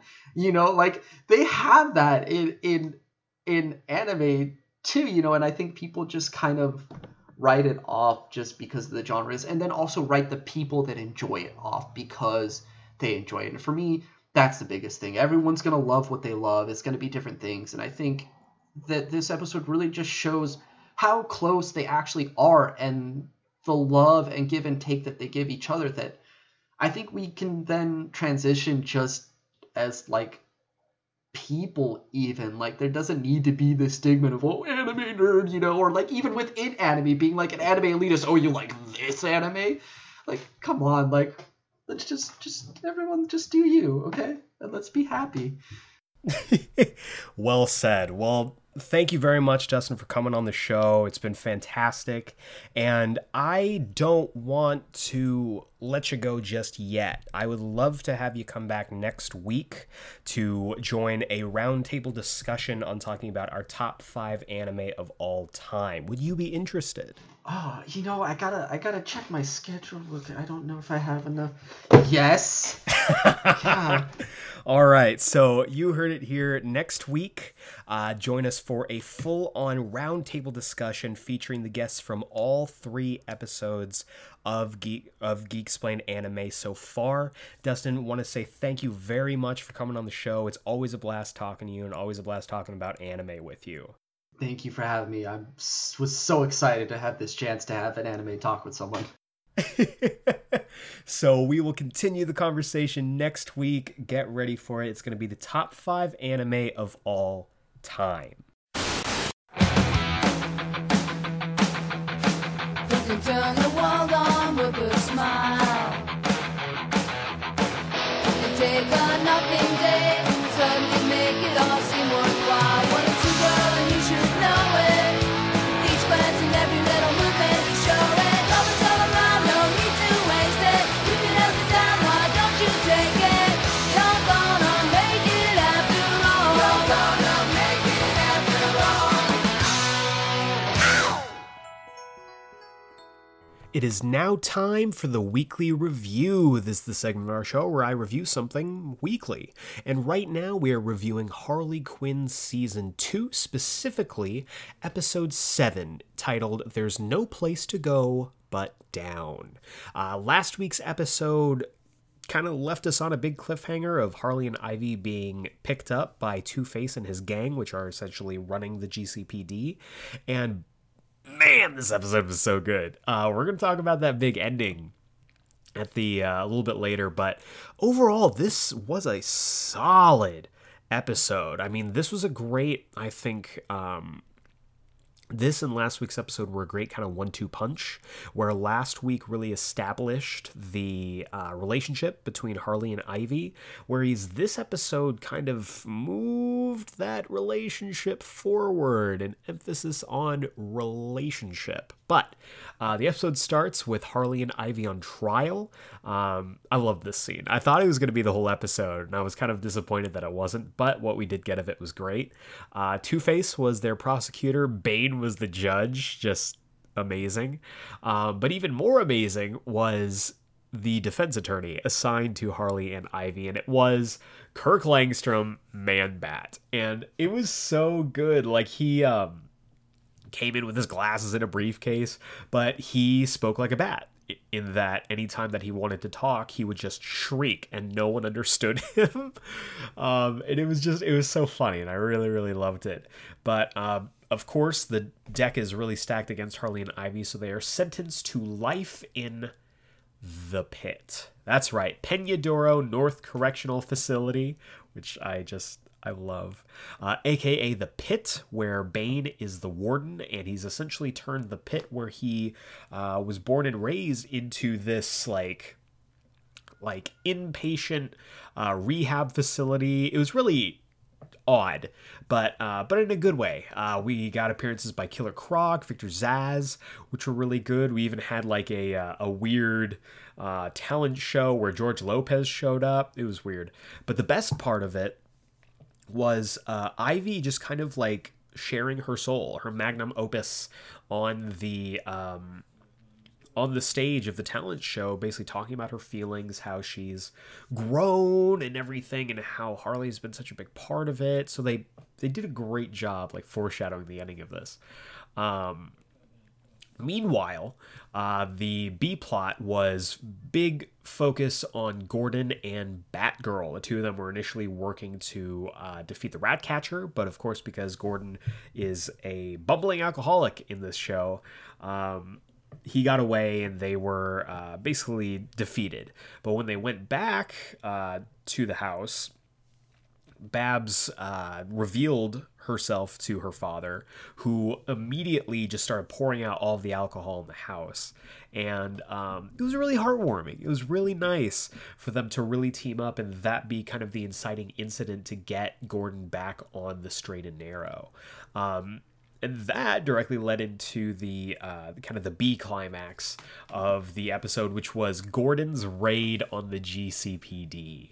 And it's just so cool, like seeing like overweight, like out of shape, past his prime Gordon, just going all John Wick inside of the GCPD. I had such a great time watching that. It was really funny. And then, Batgirl, is leaned against the door outside. It's like, are you still okay? And he's like, yeah, while he's like getting shot and everything. It was really, really good. And then he ultimately ends up defeating Two-Face, which I was really surprised, especially because we're only really halfway through the series or the season.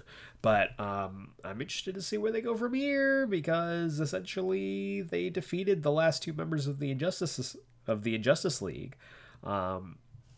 We'll see. But the big story is not the redemption of Jim Gordon. The big story is the ending of this episode, where Harley and Ivy were able to escape the pit.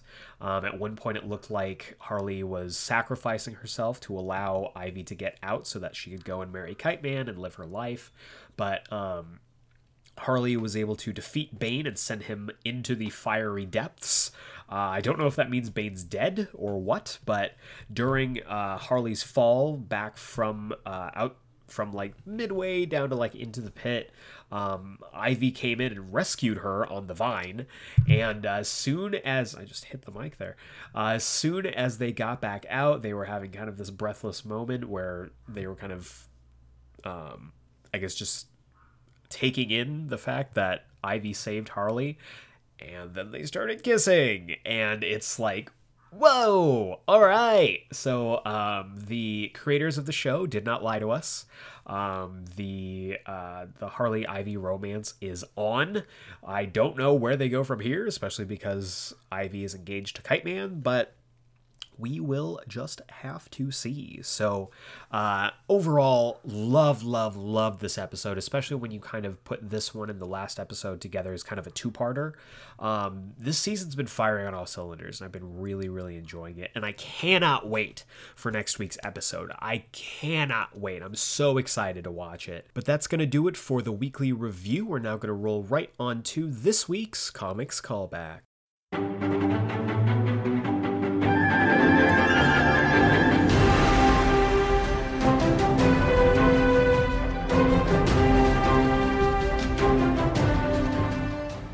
Welcome back to this week's Comics Callback. This is the segment of our show where I talk about 5 comics that I think you should go back and read, whether it's on Comixology, the DC Universe app, or whether you just go back to your shelf and dust off your old copy of the book.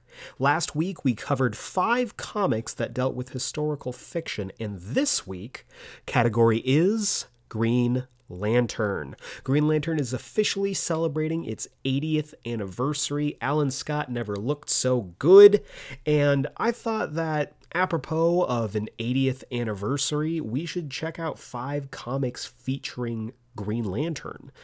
Green Lantern's been around for a long time, as you can tell, and so there have been comics throughout all the decades in between since its creation all the way up to now, featuring Green Lanterns from all over the galaxy. So these are 5 comics that I think you should go back and check out, and they're also 5 of my favorite comics in DC in general. So let's go ahead and dive right into our first comic, which is Emerald Twilight. You've probably heard of this story before, even if you're not a die-hard Green Lantern fan, but let's dive into the synopsis, and then we'll talk about the book. Driven to desperation by the destruction of Coast City, Hal Jordan walks down a dark path that leads him to a war against the Green Lantern Corps and his own downfall. So Emerald Twilight, written by Ron Mars with art by Darryl Banks, is one of those seminal Green Lantern stories that you always hear about, especially when it's referring to Hal Jordan. This was Hal Jordan's, climactic fall from grace. This originally was in the early 1990s, 1994, I believe, was the year this came out. I could be wrong. But this came pretty shortly after the death of Superman. The right around Nightfall as well. This was kind of the weird 90s period where DC was like, hey, you know our superheroes? Let's mess them up a lot. So Superman was killed, Batman had his back broken, and Green Lantern had the entire city, his entire hometown of Coast City, destroyed, flattened by Mongul and the cyborg Superman. And so this really tells the tale of Green Lantern's fall from grace and how, you know, the fall of Hal Jordan meant the birth of Parallax. This was a huge shakeup, a huge status quo shakeup for Green Lantern, the title and the character, as Hal Jordan, who had been a hero since the 60s, became one of the biggest villains in the DC universe. And this also opened the door for my favorite Green Lantern, Kyle Rayner, to take the stage as the one and only torchbearer. But just this story in general, where Hal basically tries in vain to get his city back and get the people that he loves back, and how that kind of flies in the face of the Guardians and how they kind of reprimand him, and his descent into madness, is really it's an incredible story that is both heartbreaking and profound. And it pairs really well, I think, with our second book, which is Green Lantern, the Sinestro Corps War.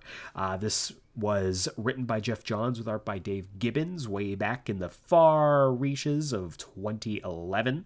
And this almost is like the bookend of Hal Jordan when you kind of put this up next to Emerald Twilight, where Emerald Twilight is like the start of the story, the fall of Green Lantern, the fall of Hal Jordan.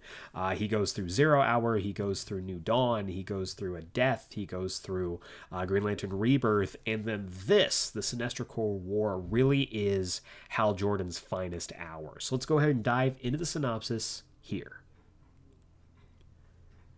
Sinestro, Hal Jordan's former mentor and arch nemesis, has gathered an army of soldiers fueled by the fear they instill in others, consisting of Arkillo, Carusil, the cyborg Superman, and hundreds more of the most terrifying villains the universe has ever seen. Former Green Lantern Kyle Rayner has been possessed by the entity known as Parallax, and now assists the Sinestro Corps in cutting a swath of evil across the universe. Trapped in the depths of the Sinestro Corps citadel and face-to-face with the guardian of Sinestro's army of fear, Hal Jordan must find the willpower to battle these terrible foes. And as one of the Book of Oa's prophecies come true, the Green Lantern Corps makes a last stand that reveals the reincarnation of one of their fold. So the Sinestro Corps War is really, like I said before, Hal Jordan's finest hour. This was the height of the conflict that had been building between him and Sinestro since way back in the 60s.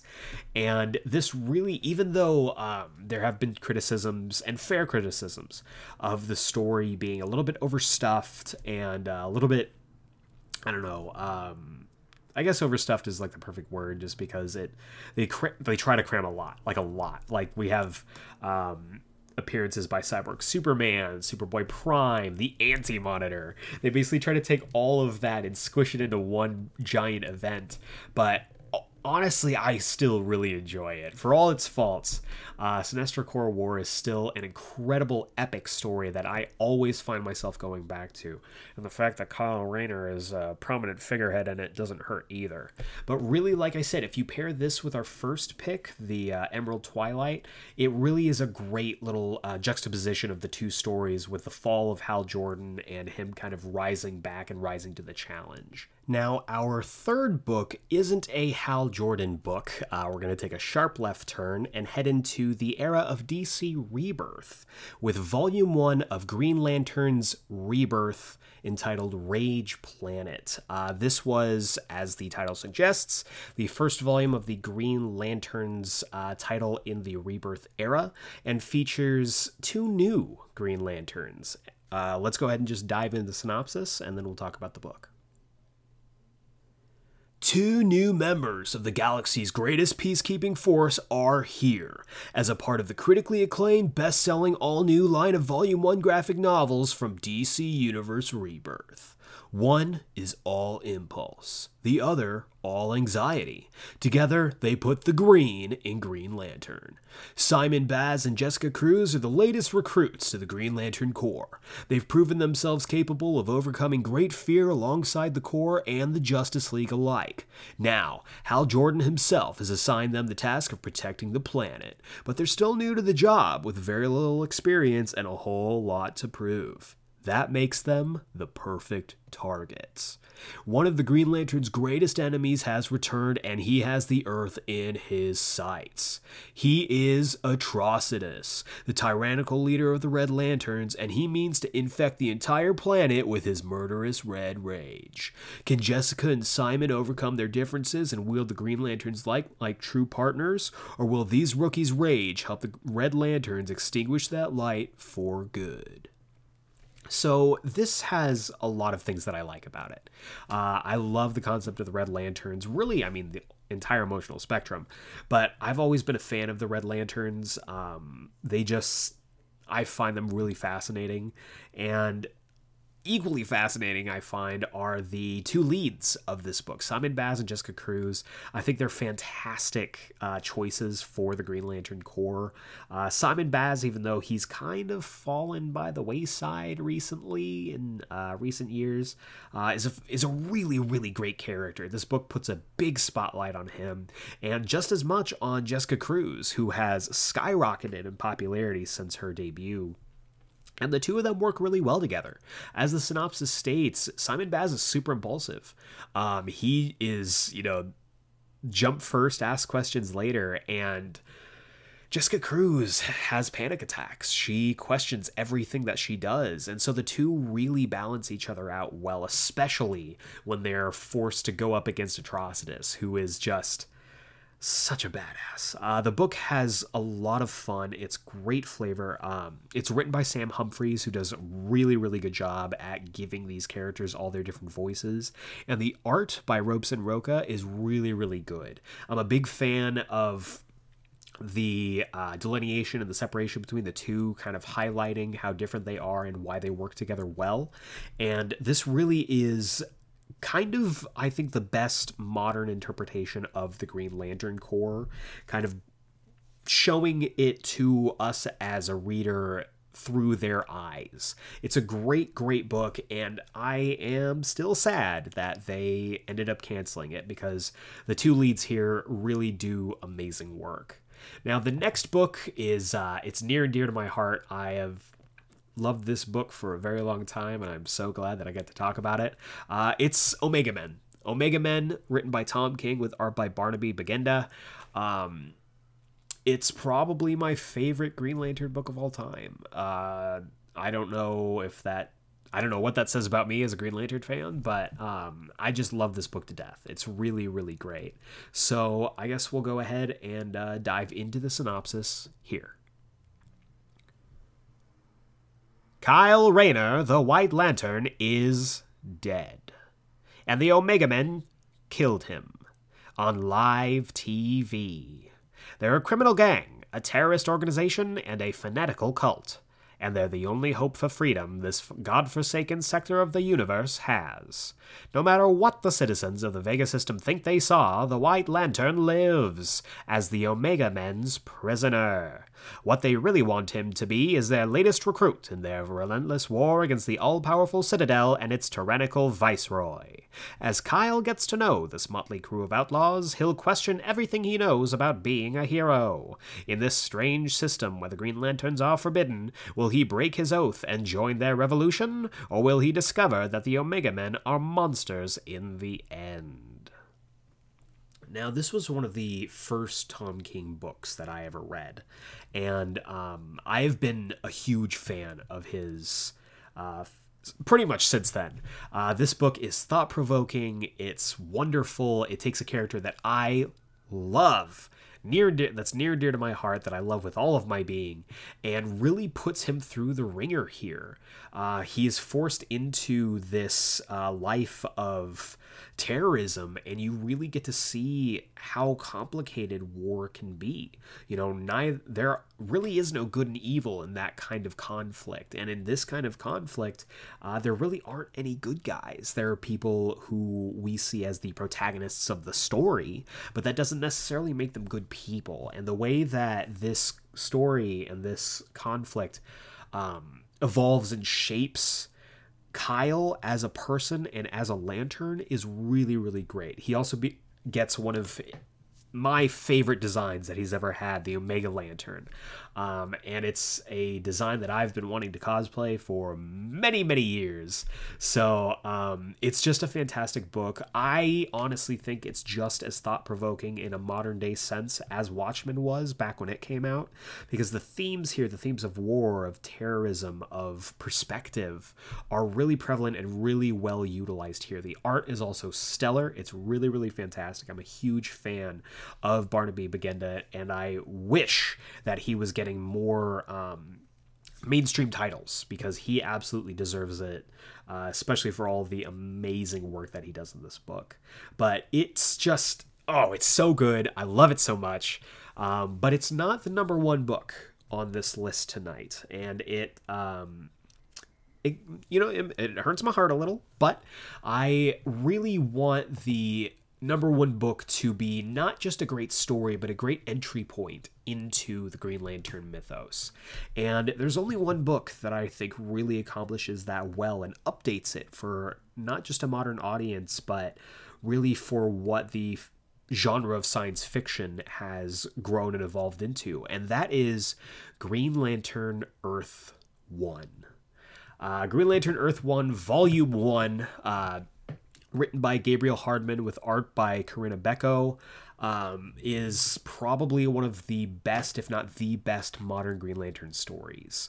It's such a great reimagining of the origin of Hal Jordan that, let's just dive into the synopsis and then I can gush about the book a little bit more. Hal Jordan yearns for the thrill of discovery. But the days when astronaut and adventure were synonymous are long gone. His gig prospecting asteroids for Ferris Galactic is less than fulfilling, but at least he's not on Earth, where technology and culture have stagnated. When Jordan finds a powerful ring, he also finds a destiny to live up to. There are worlds beyond his own, unlike anything he ever imagined, but revelation comes with a price. The Green Lantern Corps has fallen, wiped out by ruthless killing machines known as Manhunters. The odds against reinstating the Corps are nearly impossible, but doing the impossible is exactly what Hal Jordan was trained to do. This is probably the most cinematic that an origin story for Hal Jordan can be. And I say that full well acknowledging that we had a cinematic origin for Hal Jordan, and it was trash. It's not, the worst movie ever, as many people would like to claim, but this is really how I could see a Green Lantern film being done, or even the Green Lantern HBO Max series. If they took a look, any kind of inspiration from this, they would be way, they would have a head start, because it's just a fantastic story. It's part of the Earth One line, which is essentially DC's Ultimate Universe, where they're basically taking the characters and giving them updated modern origins. And this one surprised the hell out of me. I didn't really know what to expect when the book first came out, but I remember reading it, picking it up for the first time. I was very late to the game, and I read it all in one sitting. I couldn't put it down. It was so good. Just the reimagining of the Green Lantern Corps, the reimagining of Hal Jordan, the reimagining of the Manhunters, really putting front and center the Manhunters, which don't get enough play and don't get enough love as Green Lantern villains. It's just a great story that really gets to the heart of who Hal Jordan is and what it means to be a Green Lantern. Kilowog is also a big presence in this book. I love me some Kilowog, and though a lot happens and not all of it positive. It's just a fantastic story that's a emotional roller coaster from beginning to end. And Volume 2 is supposed to be dropping next month, unless, the delays and COVID has pushed that back as well, which would break my heart. But now's a better time than any to jump on, read this, get caught up, so that when Volume 2 comes out, which is promising the Sinestro Corps, you'll be all caught up and having read a fantastic Green Lantern origin story. So that is going to do it for this week's Comics Callback. To recap, we have our two-parter of Emerald Twilight and the Sinestro Corps War. We have Green Lanterns Volume 1, Rage Planet. We also have Omega Men, or I guess you could call it Omega Men, The End Is Here. And finally, Green Lantern Earth 1, Volume 1. I have been a big fan of the Green Lantern Corps for a very long time. Kyle Rayner was one of the first characters I ever read in comics that I was like, oh, that looks like me. And so the Green Lanterns kind of celebrating their 80-year anniversary is really exciting, and I can't wait to see where the Green Lanterns go in the next 80 years.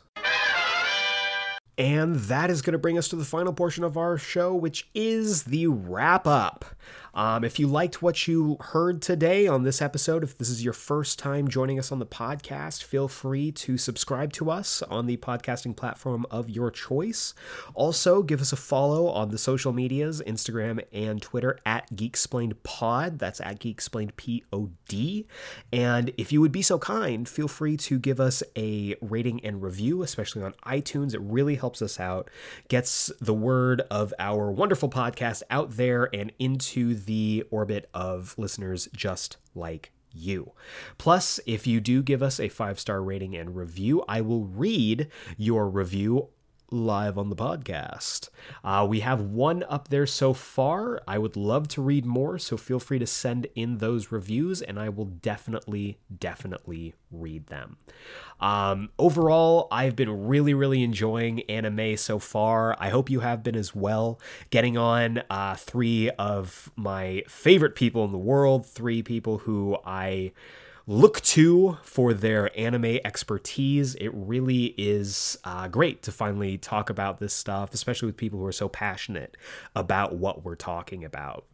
As stated in the main course of this week's episode, next week for our final episode, the big ol' finale for anime, we're going to be doing a full-on roundtable discussion with all of the previous guests, Kanan, John, and Dustin, all talking about our personal top 5 anime of all time. It is a fantastic conversation that I can't wait for you all to listen to. It's great. There's going to be some poking fun at each other. There's going to be some rambling, some raving, and there will be plenty of anime for you to check out. So look forward to that grand finale to anime next week. Same geek time, same geek channel. But for now, for Geek Explained, this is Eric Azana. Thank you very much for listening, and we will see you next time.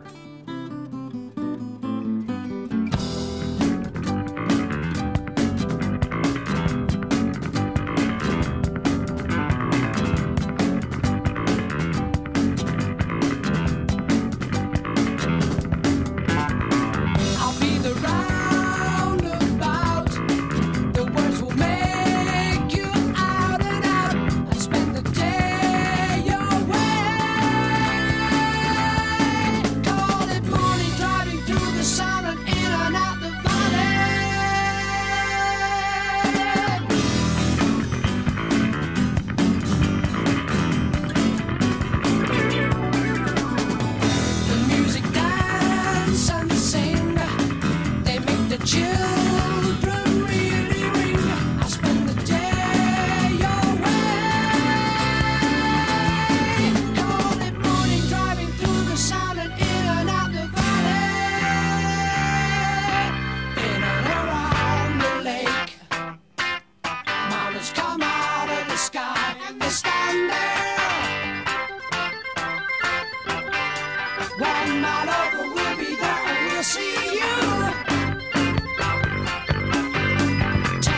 summers will be there laughing too. 2045, I love you, see, I'll be there with you.